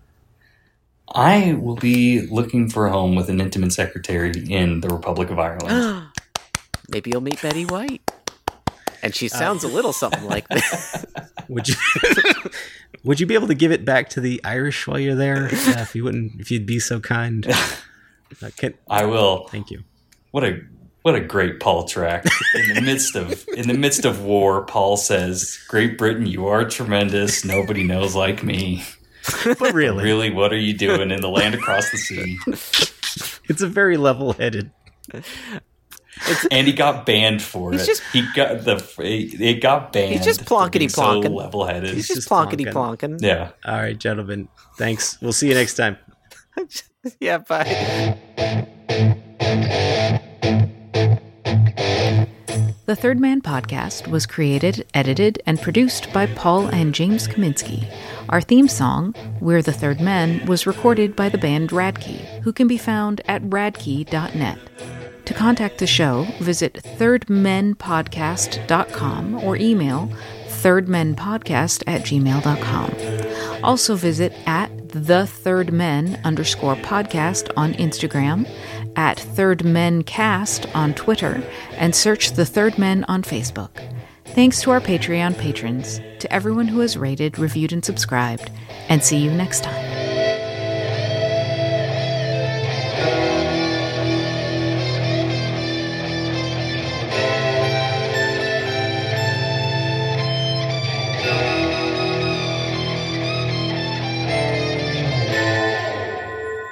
Hold on 1 second. Hi. Yeah, we're talking to Luke Sinclair. Oh, Here, can you take this? yeah, I can. Hi, Luke. Luke, Hello. never closely. It's my wife. She says hi.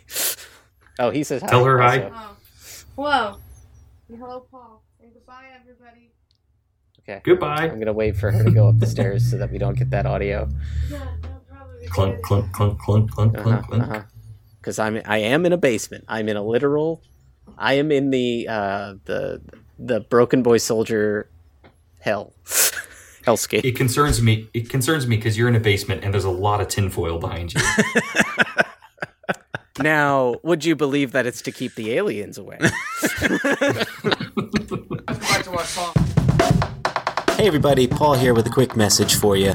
As James and I mentioned many times on the show, this podcast is 100% not-for-profit and a labor of our love for music. We pride ourselves in bringing you interesting, timely content as we have these past 100-plus episodes. Podcasting is, however, a weirdly expensive process, and we actually lose money on hosting, time, equipment, advertising, and all the other little things that we need to do to make these shows for you. So, to help break even on some expenses like those, James and I have set up a Patreon account where you can, if you like, chip in a few bucks to help keep the lights on. It can be as much or as little as you can swing, and all donations are greatly appreciated. The last thing we want to do is hound anybody for cash, so just know that listening to our show is always payment enough, but if you would like to help us out, that would be amazing. Alright, that's all from me. Remember, you can head to patreon.com/thirdmenpodcast, and a huge thank you to everyone who's donated already. Alright everybody, I'll see you on the show.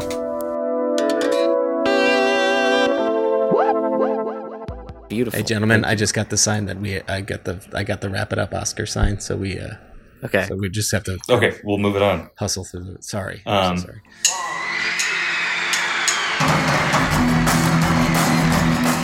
I'm John. I'm Bob. I'm George. I'm Rigo. And I'm Wayne Kaminsky. You are all invited to join us on a magical mystery trip through the lives of the Beatles every week on the Yesterday and Today podcast. This show details the chronological journey of the world's most famous band, using music, interviews, and rarities collected since the debut of John, Paul, George, and Ringo onto the world stage. We're a fan-made production, and we're available now on iTunes and wherever you find your podcasts. So sit back, relax, and download the stream. We hope you will enjoy the show.